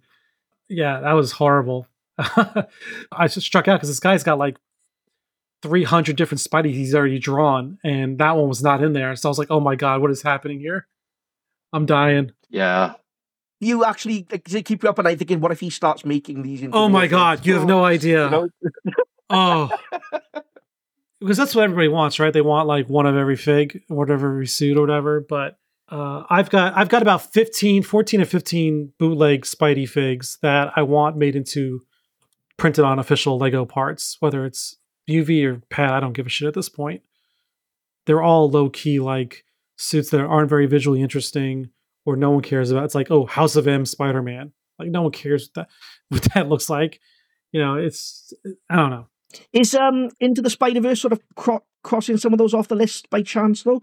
Like I know Spider-Man Unlimited is in Across the Spider-Verse, yes, isn't he? there are brands there are brands eyeing Spectacular Spider-Man, which has been a very hot button item. AV Figures actually did a digital printed version recently, but there are other printing companies that are eyeing Spectacular Spidey, so I know that'll be widely received. Tumaneo, or Micro Me's website, did a Cyborg Spider-Woman. So it's not quite the comic Cyborg Spidey, but it's still a really cool sculpt that I haven't quite picked up yet, but he knows I want it. And then Ultimate Spider-Man, Cheeseburger and Sand Green minifigures are doing the Ultimate Spider-Man, or Spider-Man Unlimited, excuse me, from the cartoon. And I only had a bootleg of that and another mystery brand fig, which again, we have no idea who printed it. So yeah, that's exciting. But with that, of course, we've got a bunch of Miles and Gwens and 2099. So okay, so that's enough about Spideys. I digress. Back to the Flickr migration. So we said there was they were putting limits, they were making it crap. So everyone started moving over to Instagram. Yeah. My understanding was that it was a really big point of contention for the creators, especially because they felt like they were suddenly not going to get as much exposure to their work, and they didn't want to pay for premium, which I think was the push. I'm not sure if it was Flickr being taken over by another company or something, or just changing policy. But like I said, I was on a bit of a hiatus during this time, so I only really caught the tail end. That was around 2016, right? Yeah, about 2016, that's right, yeah. So obviously by the time I sort of caught up with Insta after my hiatus, then obviously everyone had joined in, but it was just amazing to see the difference, it's just a much more close-knit community here. A big part of that, I believe, is group chats. I think it's one thing when you're having DMs with individuals like we did in the Flickr days, but when you've got the ability to actually have a group session with people, it is really... people open up more, I think. So, so I do feel that it's a far more tight knit community here now than it ever was. And don't get me wrong, we had a fairly tight knit community back in the Flickr days. They were a good few of us. Ed, like I said, obviously we had Koto. Slade X Wilson Max, he was around. I didn't really talk to him as much myself, but that's probably on me for being antisocial git, But yeah, it changed massively. I found with Instagram, it really was a better home for the scene. Yeah, I feel like we've been able to capture a lot of that, Phil, in our group that we're in.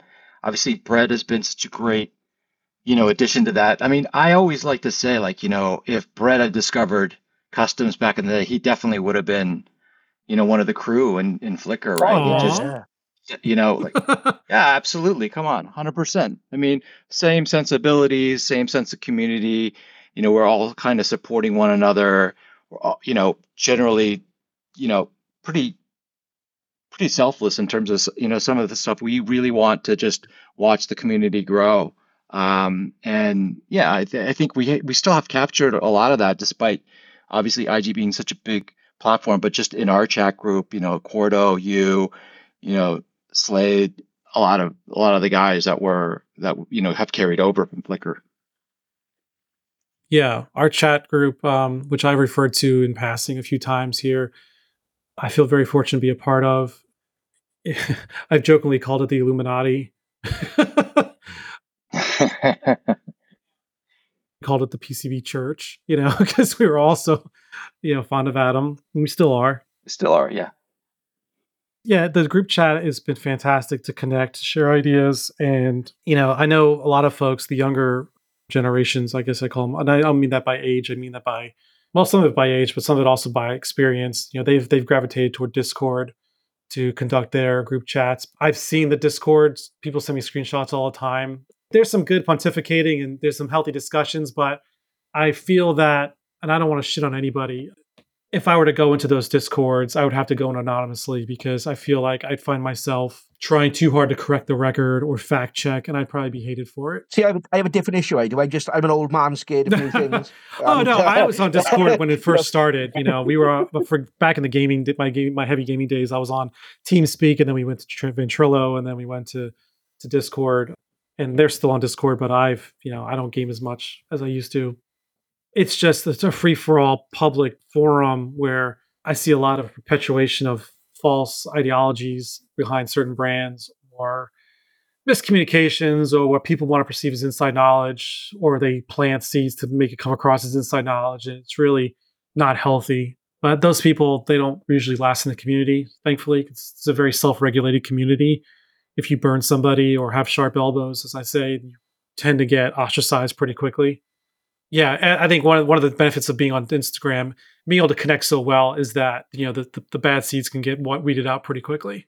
Yeah, that's right. And I think you guys know, like, I think one of the tenets of our community chat is just to respect one another. We all do this for fun. I mean, I think ultimately we try to weed out just negativity. There's enough negativity out there if you really want to kind of go into the rabbit hole of being hypercritical and just being negative. There's other places to do that ultimately. But yeah, I've never really, Discord was never kind of my speed either. And maybe I'm also showing my age there, but it just seemed a little chaotic and kind of disorganized in a way.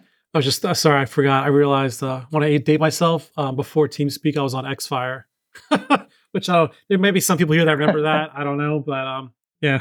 I've never even heard of that. And then there was IRC, and then IRC. Yeah.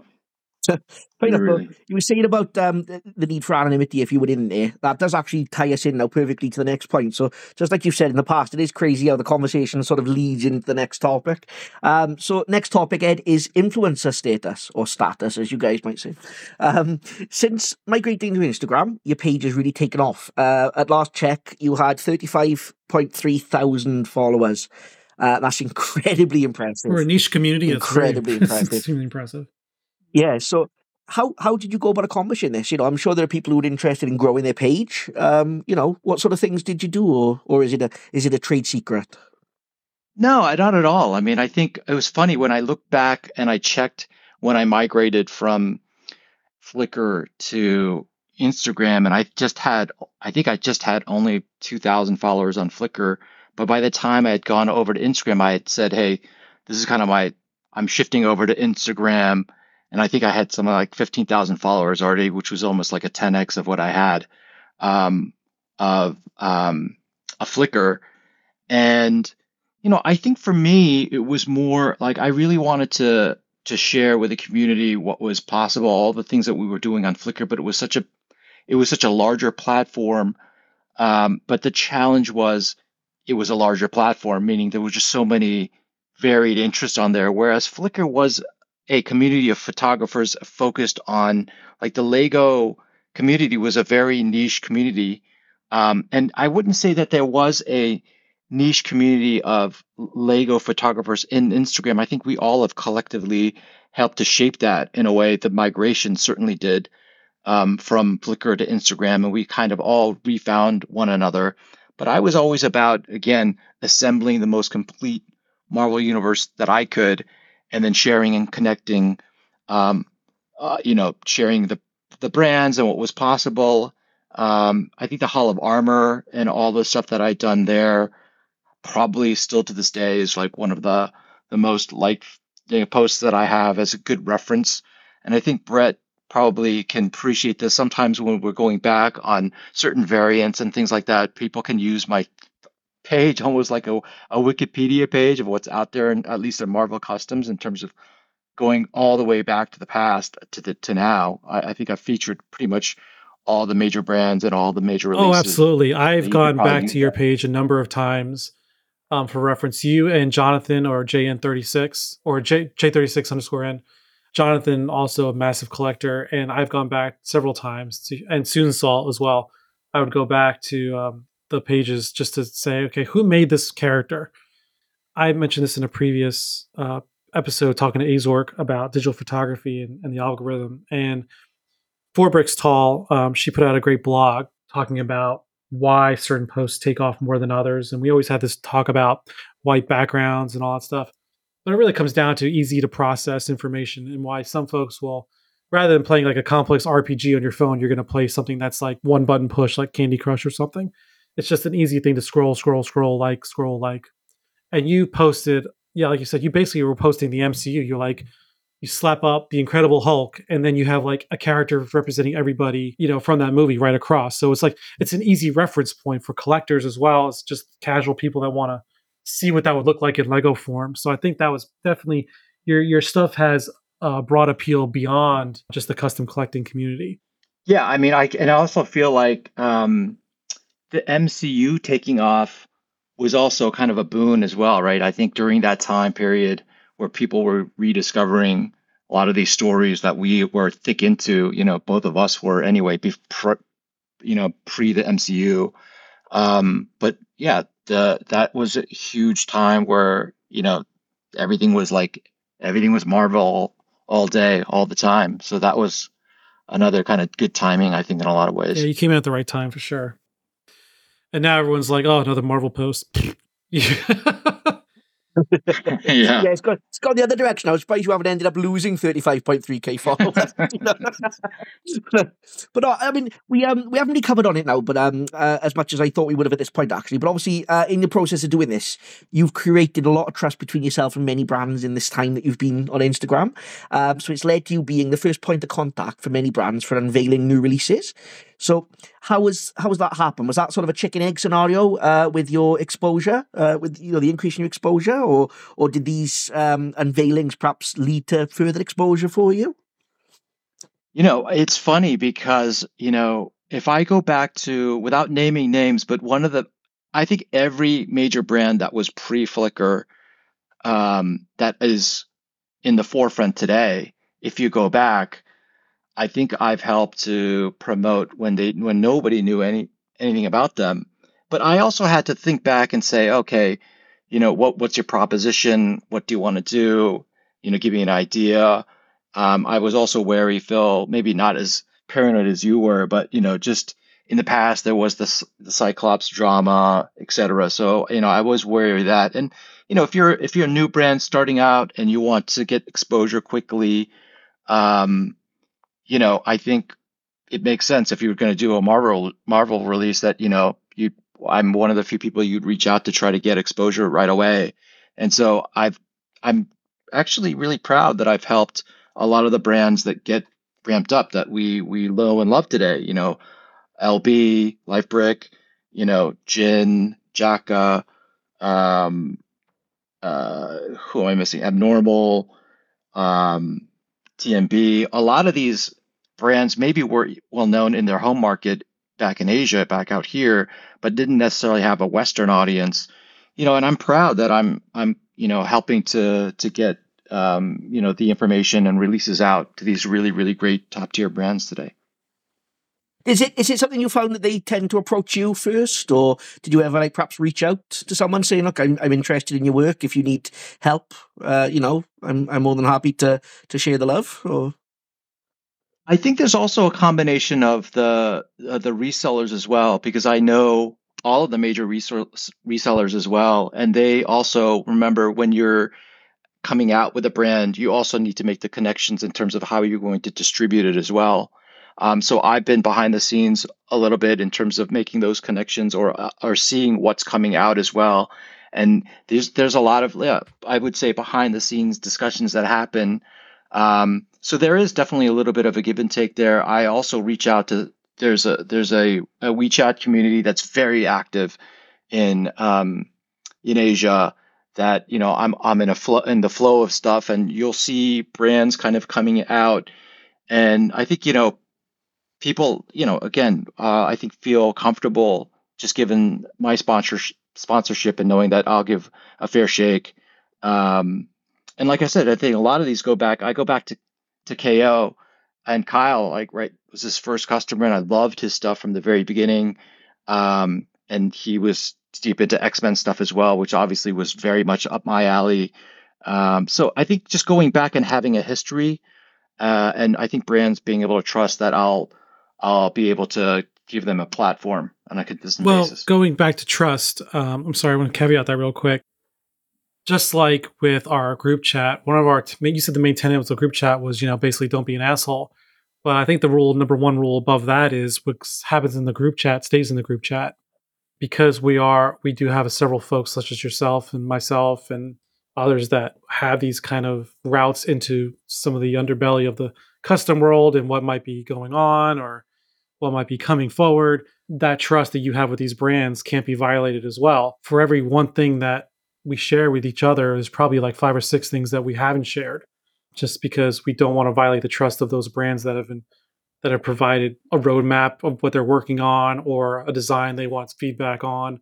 One of the reasons, and please, Ed, feel free to correct me if I'm wrong here, I would imagine one of the reasons also why your relationships have been built was simply just because of that trust. 100%. I mean, you guys know we get we're privileged to have that trust, and brands also reaching out to us collectively and individually about design elements, the next lineup, and that trust is basically, hey, they're reaching out to us as sounding boards and saying, hey, does this make sense, or what do you think, and also understanding and trusting that we have a pretty decent eye in terms of what we think is going to be both aesthetically going to be work, and also commercially is going to work as well. Like, not everything is going to hit as well, but yeah, it comes down to an information that I think all of us have basically helped keep that trust in place. And I think after a while, it also kind of begs the question, if you are a sounding board or a platform for all these major brands, and maybe you're not one of them, it does beg the question, hey, they don't have that kind of endorsement or that trust. It's also another thing that I kind of feel a huge responsibility for as well, in not letting people down, but also as a filter as well in terms of what may not be, kind of suitable, or it's going to last, Yeah, I mean, you can't, sort of frankly, you can't be kissing their ass all the time. That's not what it's about. I mean, there are times I've been privy to, some ideas. I'm like, yeah, that's not going to sell.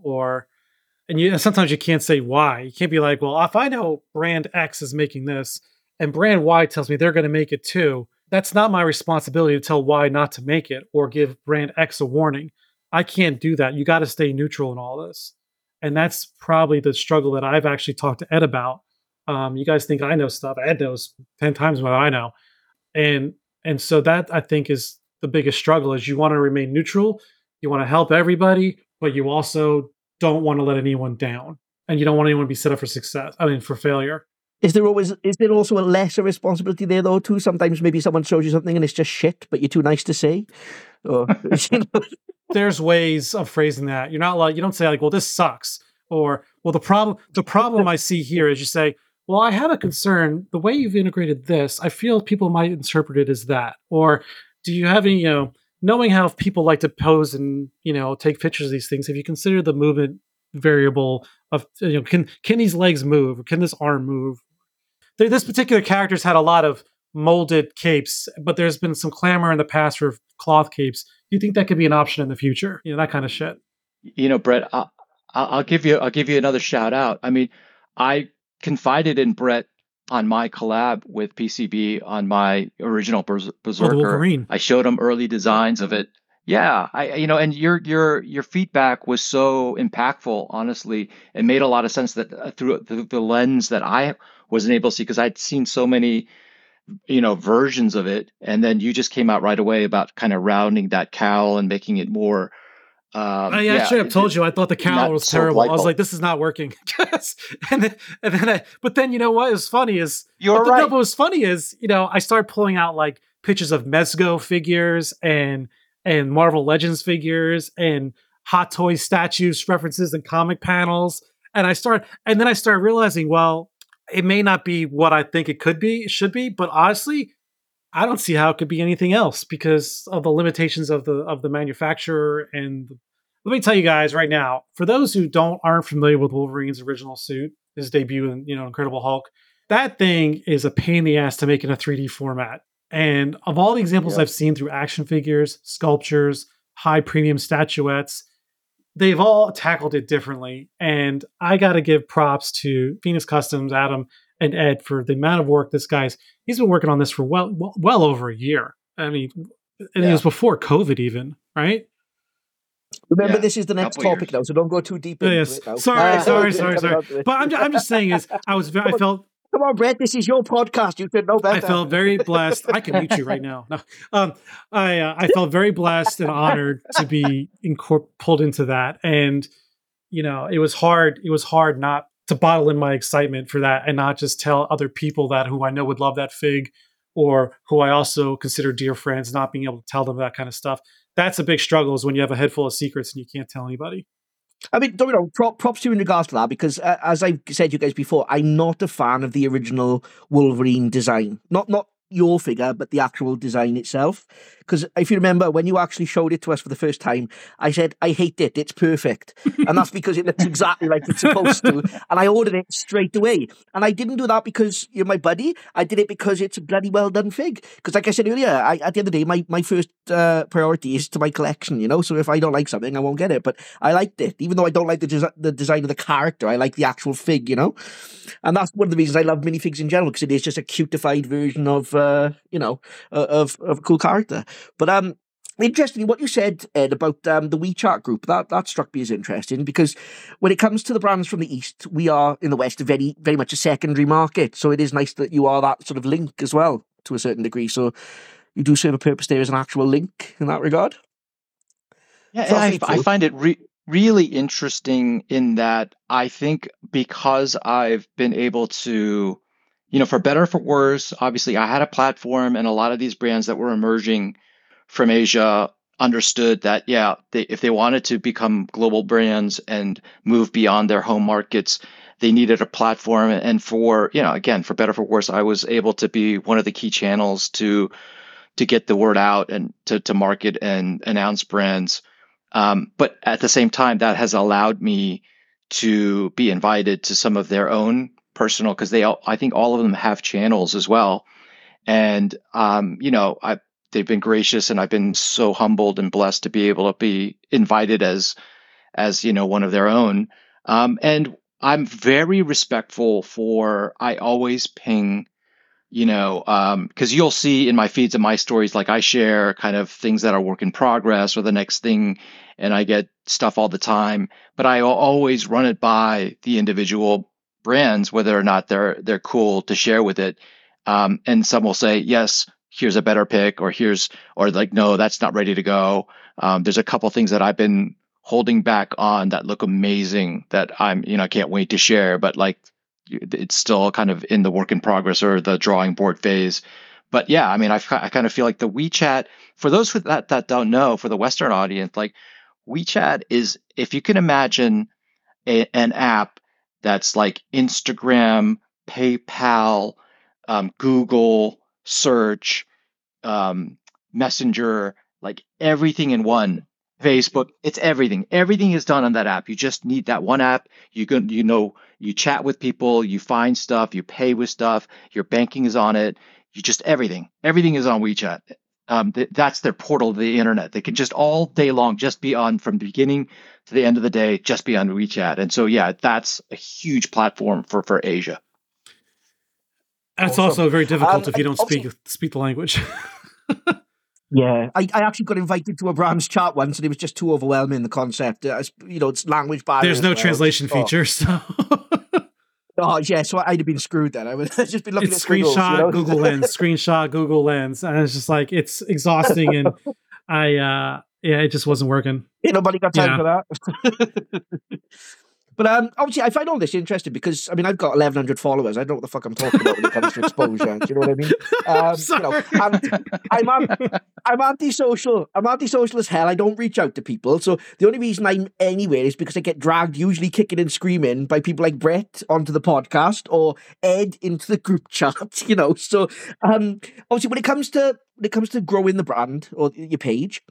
Obviously, I understand that Instagram sort of had a bit of a change to its algorithm and a big push towards things like Reels for popularity. Did you find growing your page challenging at this point? Did you notice a big change or a reduction in growth from that?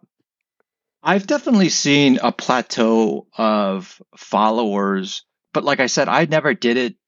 My page was never about gaining followers. Mine was always about, almost self-serving. If a brand does well, and has a lot of followers and has success, they're going to do great stuff. That's great for me and my own collection as well. It's all about sharing and building kind of the Lego Marvel community for me. But yeah, I would say the evolution or migration to like short videos and clips of like that, the TikTok era that we are in, like I just don't have time for it, number one. And Reels, I think, has been something that as kind of a response to TikTok, which I feel like as a side, we can probably get hijacked on this conversation. Like Instagram should just stick to their lane. Like they do what they do it well. Like, why do you feel the need to become another TikTok? That's not going to work. If you want to do TikTok, you go to TikTok. Well, don't worry, because then you have YouTube's now. TikTok's actually going to be extending the shorts. And now YouTube is going to be reducing the shorts. So there's a happy middle in there somewhere. As a side note, as a social commentary, with two kids, I will say that I do bemoan the fact that, back in the day, we could sit down and read a book or like go through a video, like an hour video. If you looked at a younger person today and say, hey, check out this video. If it's over like 10 seconds, they look at you like, you're an alien. Like that's not so great, I think. Oh, I watch, I'd say about 95% of the YouTube videos I watch at 2x speed. Really? Get in, process it, and I'm like, move on to the next one. And it really is convenient when you're just trying to get, you don't realize how slow people talk until once you turn off the 2x. Oh my God. It's like, okay, oddly enough, I can relate this to DC and the Flash when he's just like, everyone's so slow. Well, hopefully we're not that slow, guys. This podcast hopefully Dude, I edit this sometimes at 2x. I edit the podcast and to find where the unnatural pauses are and whatnot. And then when I put it back to 1x, I'm like, oh my God, this is just dragging on. Brett, the Welsh speak fast at the best of times, so how the hell do you understand what I'm saying? You do speak fast, faster than me, which is something to say. It's a good thing I put captioning on the YouTube version of this. This is me trying to slow down as well.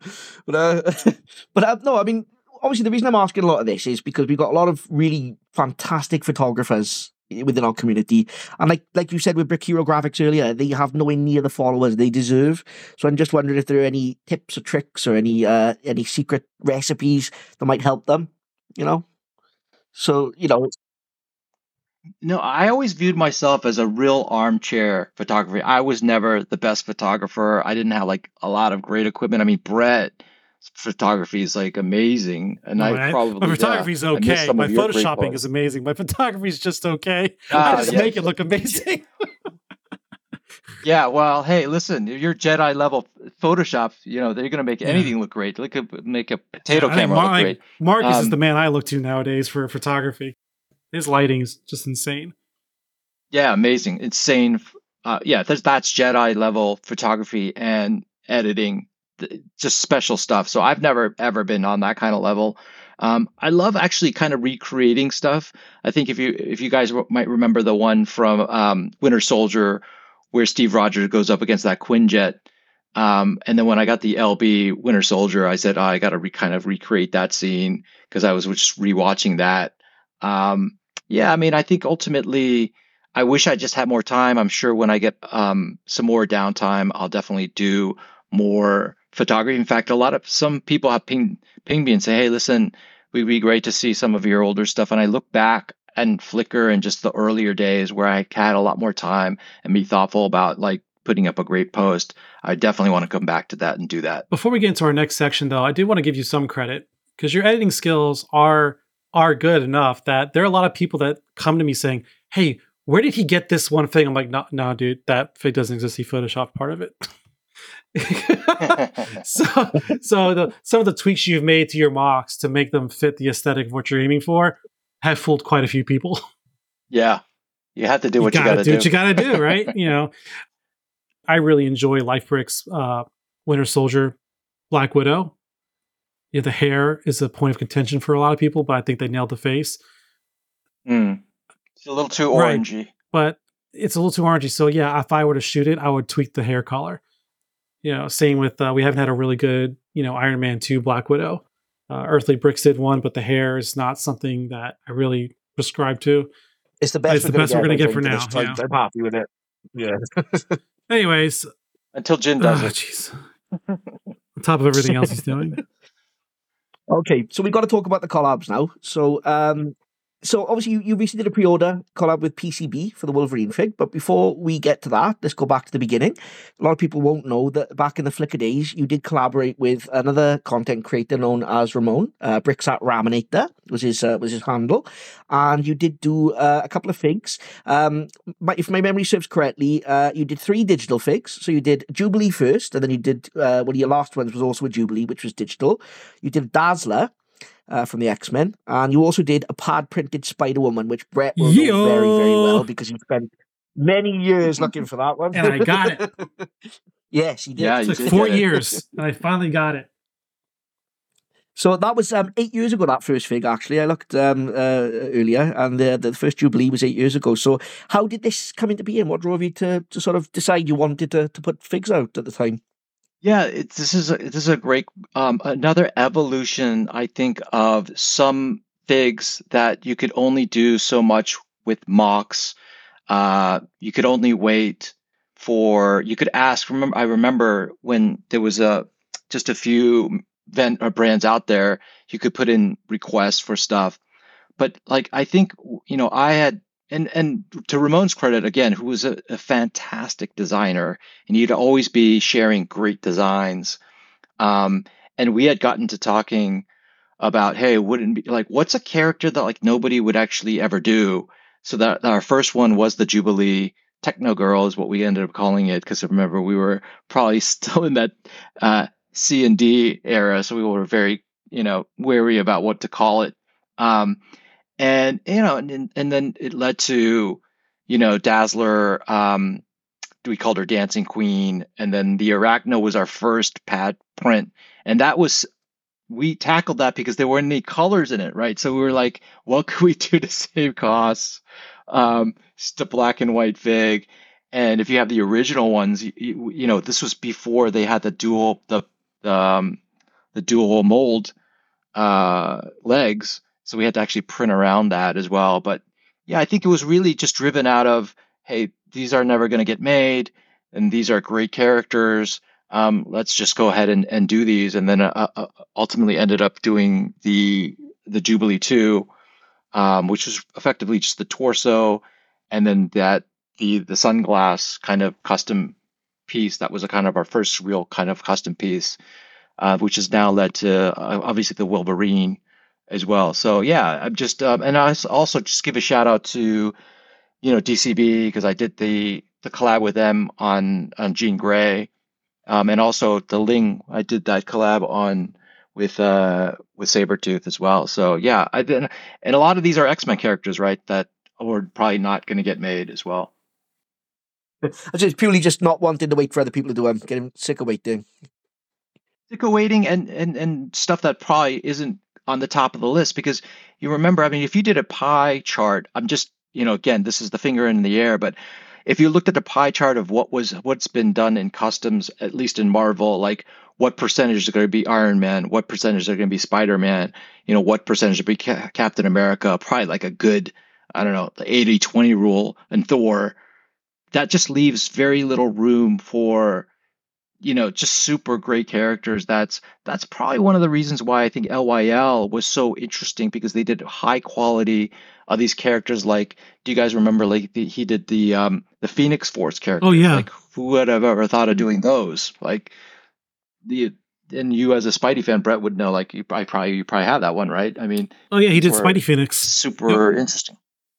Yeah, which is yeah. So. I would say again, I think it was just a lot of and I want to give a shout out to Ramon because he is still probably, I don't know how active he is, it's not active that much anymore, but was a great designer. Always comes down to design, I think, as well. I mean, I wanted to ask why it sort of it stopped happening. If I remember correctly, you did tell me he had a child, didn't he? And he started sort of backing out of the community a little bit around that time. So was that the reason for it, or was it just a case of you felt like you'd done everything you needed to do? Or So I think it's a couple things. Like I haven't spoken to him in a while, and it was certainly wasn't because we had a falling out at all. I think he was starting a family, which was like, I think he was having his first kid. And then there was also now a migration into IG, and I think he was probably, I don't know if he even ever created an IG I don't handle. think no, I don't think he's ever come on to it. I've never seen him in the community at any point, but because he was one of the close. But he was one of our close friends in the groups as well, back in the Flickr days. He was one of the sort of main people that we all dealt with as well, so Totally.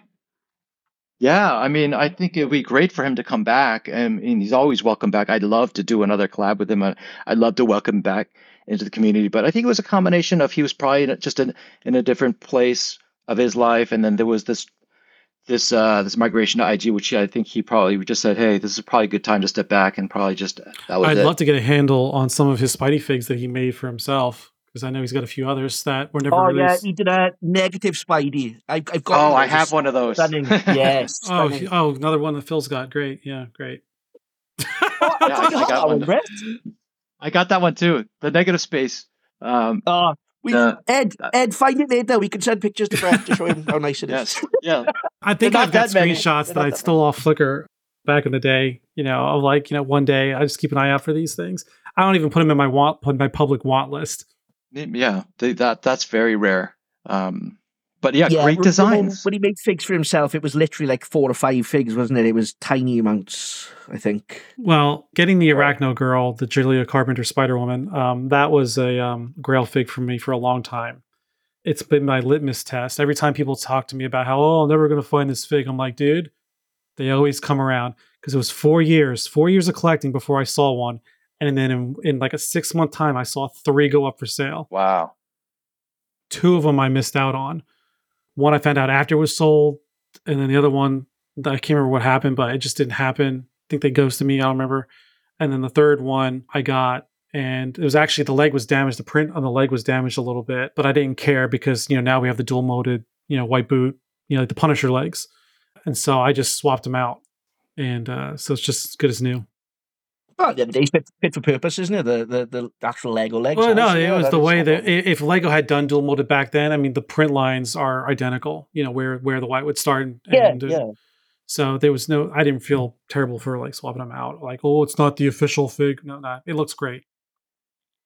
With regards to that, I mean, it was obviously it was a product of its time as well. So, whilst you guys did a great job on the legs, don't get me wrong, especially large areas of coverage with pad printing, it does tend to be a bit tricky to perfectly get that lined up. So, I did find with it that you did see a little bit of white showing through with those as well. So, the Lego legs are probably a much better option. I mean, obviously, I know you would have picked that if you had Remember it. the That era in option at which the this was time, being yeah. done as well. The technology back then. Exactly, yeah. This was really early days. Exactly. So yeah, so it was like I said, it's a product of its time, but it's still a fantastic figure. It's still got mine. But also that leads us on now to the PCB collab, which was the original appearance of Wolverine. Many will likely know that this was teased many moons ago, but then it seemed to hit a bit of a roadblock, and it did become a bit of a running meme in the community, really, didn't it? Sort of where's the Wolverine, So what happened there? Was there anything specific, Ed, that sort of caused a delay, or was it just time constraints for Adam, for example? So, I think COVID really threw a monkey wrench into production across the board. So let's dial back the clock. Like, I think when factories shut down, and they did shut down, like at the height of it. Remember, there was a zero COVID Right, they were policy. shutting down like before us and well after we had over here in the West we reopened. They were still having periodic shutdowns. That's right. This was like everything was basically shut down, and that really, put behind schedule, like all the stuff that was in the pipeline, as you can imagine, like when you have orders in, and then like if you just think about everything that was in the system at that point in time, like a just in time, if you just imagine the old kind of like the factory line, remember like this, I'm dating myself. Like, do you guys ever watch Laverne and Shirley where she's like Lucille Ball's Oh, Lucille eating those Ball, yeah. chocolates because they're like all jammed up? Yeah. So anyway, so that was the first major factor where that just kind of threw a monkey wrench just broadly across the board. And then I think Adam and PCB just trying to manage his own schedule because we had thought about the design, and if things had gone normal course, he would have just been able to fit that through into his normal kind of schedule. So that was point number one. And then also kind of trying to pivot to during that time, again, I don't know how much we want to go behind the scenes around distribution, production, design, and all that stuff, and making sure that he's kind of future proofing his own business as every brand was. So that took a back burner to that. And then we also wanted to get the design right because even though we announced that, and if you guys remember, the very, very first teaser was 1974, which was the first appearance And of the folks were so Wolverine. confused. Yeah, I'm sure I did that on purpose, right? I just wanted to be a little bit, people who really knew X-Men lore probably would have figured it out, and who knew that like the top two characters that I always had said publicly, like Spidey and Wolverine for me are like 1A, 1B of all time for me. But at any rate, yeah, so that was just a case of bad timing in terms of COVID, and then just making sure that we got the design right. Okay, and I'm really curious about this. What was your involvement in the project? I mean, obviously, I know you commissioned it and you get design approval, and I'm pretty sure I heard you mention the other day that you'd actually sent the parts off to the printer. So I'm assuming you sourced the parts as well, did you? I did source the parts. Again, we're getting into a lot of the design and production nitty gritty. There's sometimes where the producer or the printer will have all the parts on hand or have some kind of inventory where they're able to source it, and other times they weren't. And I think that also was a backup in terms of what was available or not. So I think just to smooth out the process, I decided to get all the parts directly and then ship them off to the printer. So that's what happened. But again, I guess just to give a little bit of insight here, and I'm sure Brett, you'll have Adam back on the podcast at some point as well. But my perspective when I was speaking to Adam PCB around, hey, because we had always talked about, hey, we should do a collab, and he knew that I had a soft spot for comic related variants, and he didn't really do a lot of comic related because he's done mostly MCU stuff, but he has done in the past, comic related stuff, and so he wanted to sink his teeth into doing something too. But we both agreed that let's do something that nobody's done, and let's do something that's kind of like going to be a little bit of a challenge as well. And that to me, I remember what I told some of you guys. You were just like, ooh, that's not going to be so great. Like, how are you going to do that? Like, and then I remember when it first dropped, like people who didn't really understand what that was were just like, this looks funny. Like, what is that? And I was like, actually, if you know the first appearance, this is, I think, a pretty damn good design that was faithful to the design. But yeah, that we did something that we wanted to be challenging. I made a point to when I posted it to my stories to actually include pictures of the suit in various other media so people understood what the reference was. And I hope that helped a little bit. Totally. Yeah, I think it did. There were definitely people that recognized and were like, oh, that's amazing, and we need that now. And then there were folks that are like kind of turning a side eye, like, I don't get it.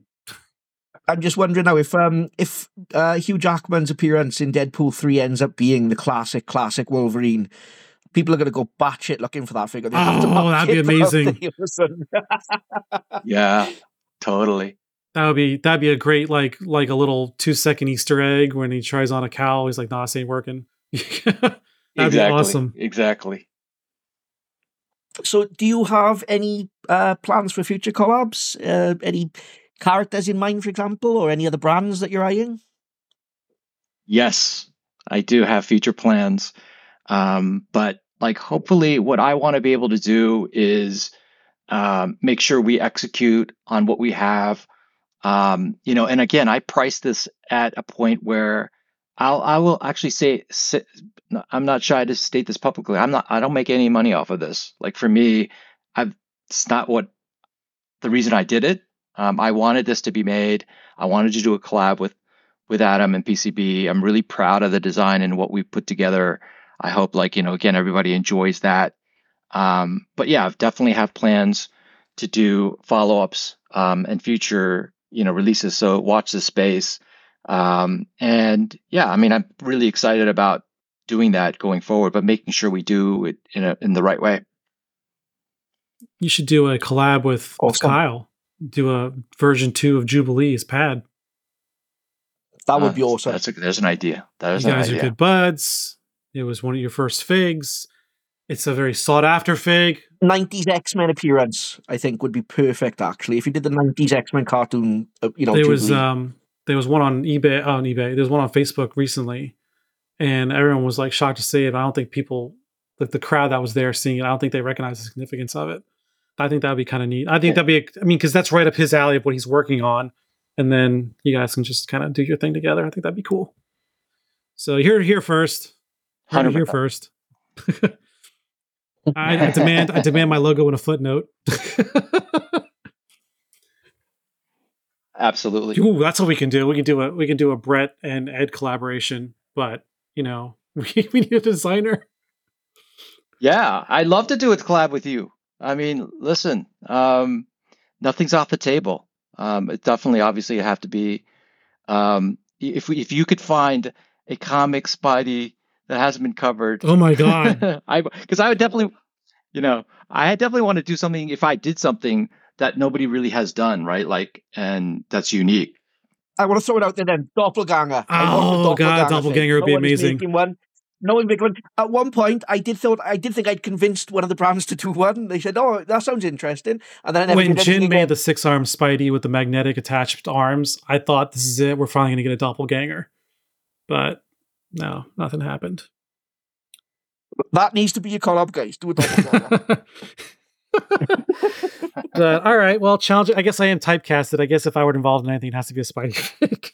So, of course, come on. I will do my due diligence and research an idea that would appeal. It has to be wide appeal, right? Because like I was telling somebody, we need a pad printed Null figure, but a lot of people don't know who the fuck Null is. For those who don't know who Null is, Knull, he's the god. He's the king in black. He was the symbiote god. God of the symbiote. Yeah, he created the symbiote race. Right. Spoiler: in the comics, he's no longer the king in black. Venom is. And Carnage is on his way to defeat him, but that's a whole nother podcast. Actually, I think Abnormals with their style, I would think they would do a great job with Null, personally. Obviously, at the moment, there's a large point of contention in pre-orders and the pre-order model in general. It's used by the majority of brands. Obviously, some have gone against the grain now, but for the most part, most brands are still using the pre-order model, and it is an issue for many people. So what is your take on this, Ed? Yeah, this is a situation that's a little bit tricky. I think that for tried and true, trusted brands out there, you're still going to be able to command, people to open up their wallets for effectively, the community. We always joke like, what other industry do you pony up cash for a product that's going to kind of come down the line, and you're not going to even physically see that. I've got an answer for that. Like, maybe. Yeah. Oh, yeah. The premium, the premium car industry. I'm talking about the big wheels, the $500,000 cars and the $1 million cars. Premium statue industry like Sideshow and Hot Toys. The premium action figure toys like Mezco. Even the limited edition vinyl presses and memorabilia, poster series from like places like Mondo. I mean, there's plenty of industries out there that command a pre-order culture. What is unique is that none of those industries that I've just named have a equivalent that can be construed as having a cheaper alternative. The problem with the premium Lego Right. thing is it's still Lego. So people hear Lego, they think cheap, fast, mass produce, and not worth any money beyond like maybe $5 to $15 off Bricklink. So I think if and I know you were about to prove a point here. I'm sorry for interrupting, but I think if people could get the Lego part out of the name and just call them premium customs, or Yeah, it's just a medium for it's a art, isn't it? At the boutique end of the day? hobby meant for people that have the financial means to sustain it. It's not an accessible hobby for just anybody. For those who think they can just jump in and just buy everything, and I've seen it recently, the secondhand market right now is flooded. It is so hard to sell figs right now. And I see this as somebody who runs the geek exchange, and I'm trying to sell my own figs. A lot of people are selling figs at a loss or at cost because they just can't move them, because there's so much coming out now that they thought they can keep up with it all, and they realize, well, I need to just focus on what I really like. Sorry for that tirade.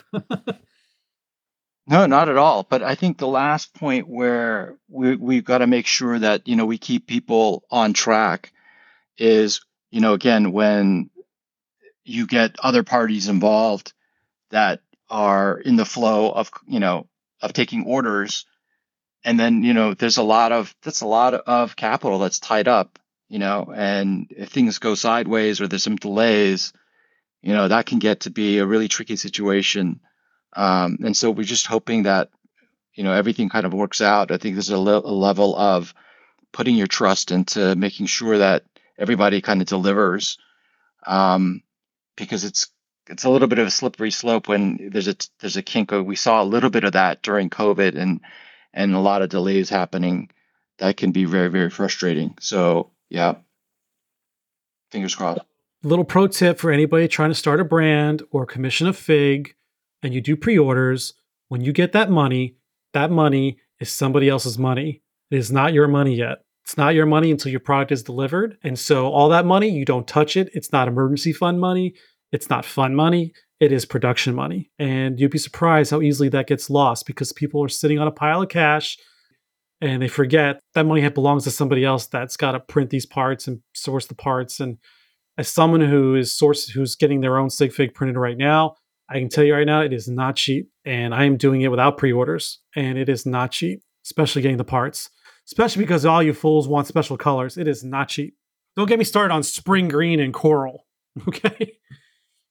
I think the one thing that we can probably share just as we get into this nitty gritty is people don't really appreciate, what the cost is to do a nice pad print with custom designed elements. It's not cheap. Yeah. And there's a level of complexity. I mean, you've got and this is by no means, I'm not disparaging either brand when I mention this. You know me, I'm a very neutral person on this podcast for a reason. So you've got Muddy River, who does the classic Lego Marvel superheroes video game stuff. I don't want to insult it by saying simple, but there's still complexities to it. There's alignment issues. There's extra challenges because it's a more minimalist design. It's got to be super clean, right? You can't fudge the details at all. But then you've got Legend C Mock. They always put in their descriptions of it's been printed 250 times, because they've got all these textures and patterns and stuff. There's complexities on both ends of the spectrum. I get a little irritated when people say, "Oh, but it's so simple fig. There's no molds. It should be easy. It should be cheap." Or there's still, the less that you have to look at, the harder it is to make look good, because there's no room for error. Whereas if you got a complex pattern, like you're doing chainmail patterns or some sort of cloth, flowery thing, you could probably fudge it a little bit. No one's going to notice off the top. But with that also comes the increased cost of doing all those patterns and colors. There's a balance to be had, and there is no cheap option, I should say. And it is unfair to compare brands as well, because as you've said, brands have different aesthetics. They have different setups for how production goes absolutely for their figs. I always find it very unfair when someone says, "Well, this fig came out much quicker by this brand. Why isn't this brand doing it as well?" Well, people like you said, people seem to. We've seen this before. People have commented things saying like, this would never happen if it was Amazon, but Amazon's got more money than God. These are all small project managements. You know what I mean? With and a lot of them are sent to not to companies, sorry, to factories. And you've got to think as well. These factories, they're just taking on print jobs. But if you've got a guy making say 200 pad printed minifigures, and then someone else comes in with an order for 10,000 mugs to be printed, you're going to want to make the 10,000 mug guy happy first, aren't you? So he's going first on the print run, most likely.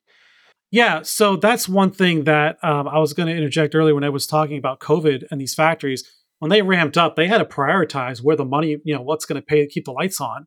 And minifigures may not, these small print run minifigures aren't going to do it. It's going to be these jobs of 10,000, units or 1,000 units. So it wasn't just like fire up the machines and start printing minifigures. It's like minifigures need to get in line and they're not the top priority. Yeah. And like Right. you said, they're not large companies, these brands. They're sometimes just one person managing a project, which is the other side of the planet. It's not like they can suddenly, usually they've got a job, so they can't just suddenly drop everything and fly out to this factory to try and put Phoenix people along, Customs, and it's Phoenix not like, Customs, Jaka, my recent interview with Mini Bigs, which hasn't been released yet. Yeah, there's all these brands that are just like, they're just a few people with a dream and not a full-on conglomerate with a headquarters and their own distribution, suppliers and manufacturers. There's a lot of preconceived notions about what a minifig brand is. And honestly, I think if a lot of folks got behind the curtain as much as they want to be, they'd be disappointed about how non-glamorous it really is. Yeah, actually, for sure. Ed, I forgot to ask this earlier because we didn't ask earlier. Like I said, you've been in the game literally, apart from a couple of months, as long as I have, basically. You often refer to us as lifers. It's a term I've adopted and I love, and I've always used it since you first said it. But have you ever actually felt burnout yourself, or have you ever had doubts about your continuing your collection, or is it something that's literally just never crossed your mind? No, I think people, whenever you're doing something for a long time, you definitely have ebbs and flows. I certainly think that over the last couple of years, just because I've been so busy, I've had a big move.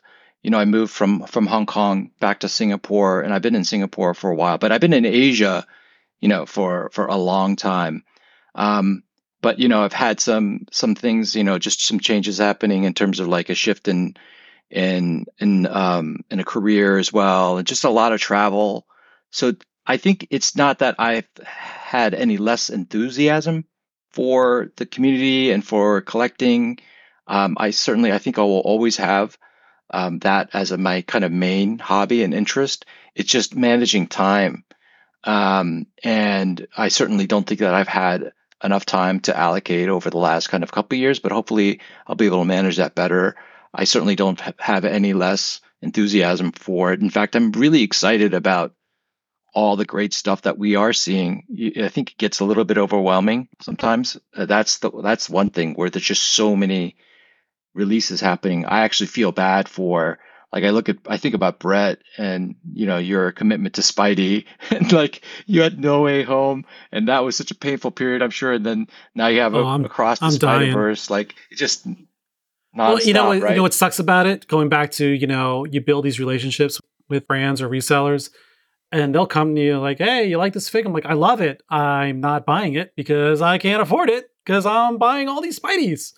So, like, I was talking to Abnormal the other day, and I was just like, these Batman look great. And honestly, I'd get the entire set over the course of time, but I just can't focus on Batman. I have like 2 Battison figs. I like to grab the Life Brick one. Right now, I just have Crosscheck and Abnormals. It's just like, I'm sorry. I just can't. I'm sorry. I'll share it though. Does that help? Is that good? Is that okay? Hey, Phil, let me ask you a question. I mean, you collect a lot of different things. Like, I can't even imagine. I just do Marvel, and I couldn't imagine if I had to do something outside of Marvel, like Star Wars or like Harry DC or Potter. just everything that's out there. Like, how do you manage it? Like, how do you prioritize? Dude, I don't even fucking know anymore. I really don't.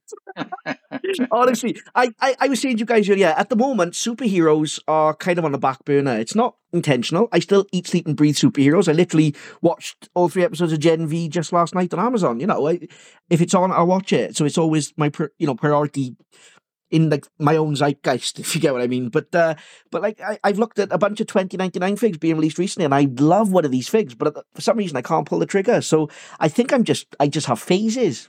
It's a bit like manic depression, I suppose. I'm having manic episodes for certain characters, you know. So at the moment, the things that excite me, I got excited by the K-Town potions today. Zombies are my big thing at the moment. So if there's ever a chance to get hold of CB zombies, I'll happily go for that. I keep making stupid mistakes and getting into new things that are making me want to buy Lego of it. Like I'd never watched The Office until a month ago, and I binged the entire Office, and now I want that Lego Office. Oh, it's great. I still haven't assembled it, but I love it. Like I always used to say, I couldn't buy anime figs because I didn't like anime eyes on figs, but I've started an anime collection now. So I'm not a good example for anyone when it comes to self-control, you know? I think how I limit myself is I don't earn enough money to buy everything I want. So, you know, I got to eat, basically. That's how I limit myself. 100%. All right. Well, for folks who are still here, thank you so much for sticking through this. This might be part 2 of 2. I don't know if I'm going to split it up yet. Well, we'll see how that goes. Ed, did you have any other questions for us or any parting thoughts you'd like to express? No, first, Brett, again, want to thank you. You've been such a great flag bearer for the community and all the great things that you've been doing. You know, it's been great having you part of the community. Certainly, Phil, you and I, this is the first time we're actually talking. So we've known each other for like 10 years. But it's great. Obviously, you know, we chat all the time. Just sharing this and our love of the community and what we do in terms of, you know, collecting. It's been great sharing. And yeah, looking forward to you know, connecting with you guys going forward and the community as well. All right. Well, that being said, then we're going to go ahead and wrap this up. Once again, thanks for Phil and Ed traversing all these different time zones to make this happen today. Man, we got so much more coming in store. Ed, maybe if you catch up on opening up all your boxes, you can come back for our episode about the best figs of 2023. Oh yeah, looking forward to that. That's going to be a chaotic episode. I plan to have a lot of people on there. We'll see how it goes. For those who are interested in anything we've talked about, I'll put as many links as I can in the show notes. And be sure to check out A Good Fella Minifigs on Instagram. And of course, Phil Fat Cat Bricks as well. And if you're not following me, that's Geek Over 40. If you want to show any support for what I do, there's a link in the show notes to buy me a coffee. And I think, Ed, you've also got a buy me coffee link for all the things you do. So if you want to give Ed some love too, never obligated, always appreciated. And until then, we're going to sign off and see you next time. Say bye. Bye. Bye, guys. I want you on my rack. I want to make you ring. I want you to unwrap. I want to pull your string. Bring me the next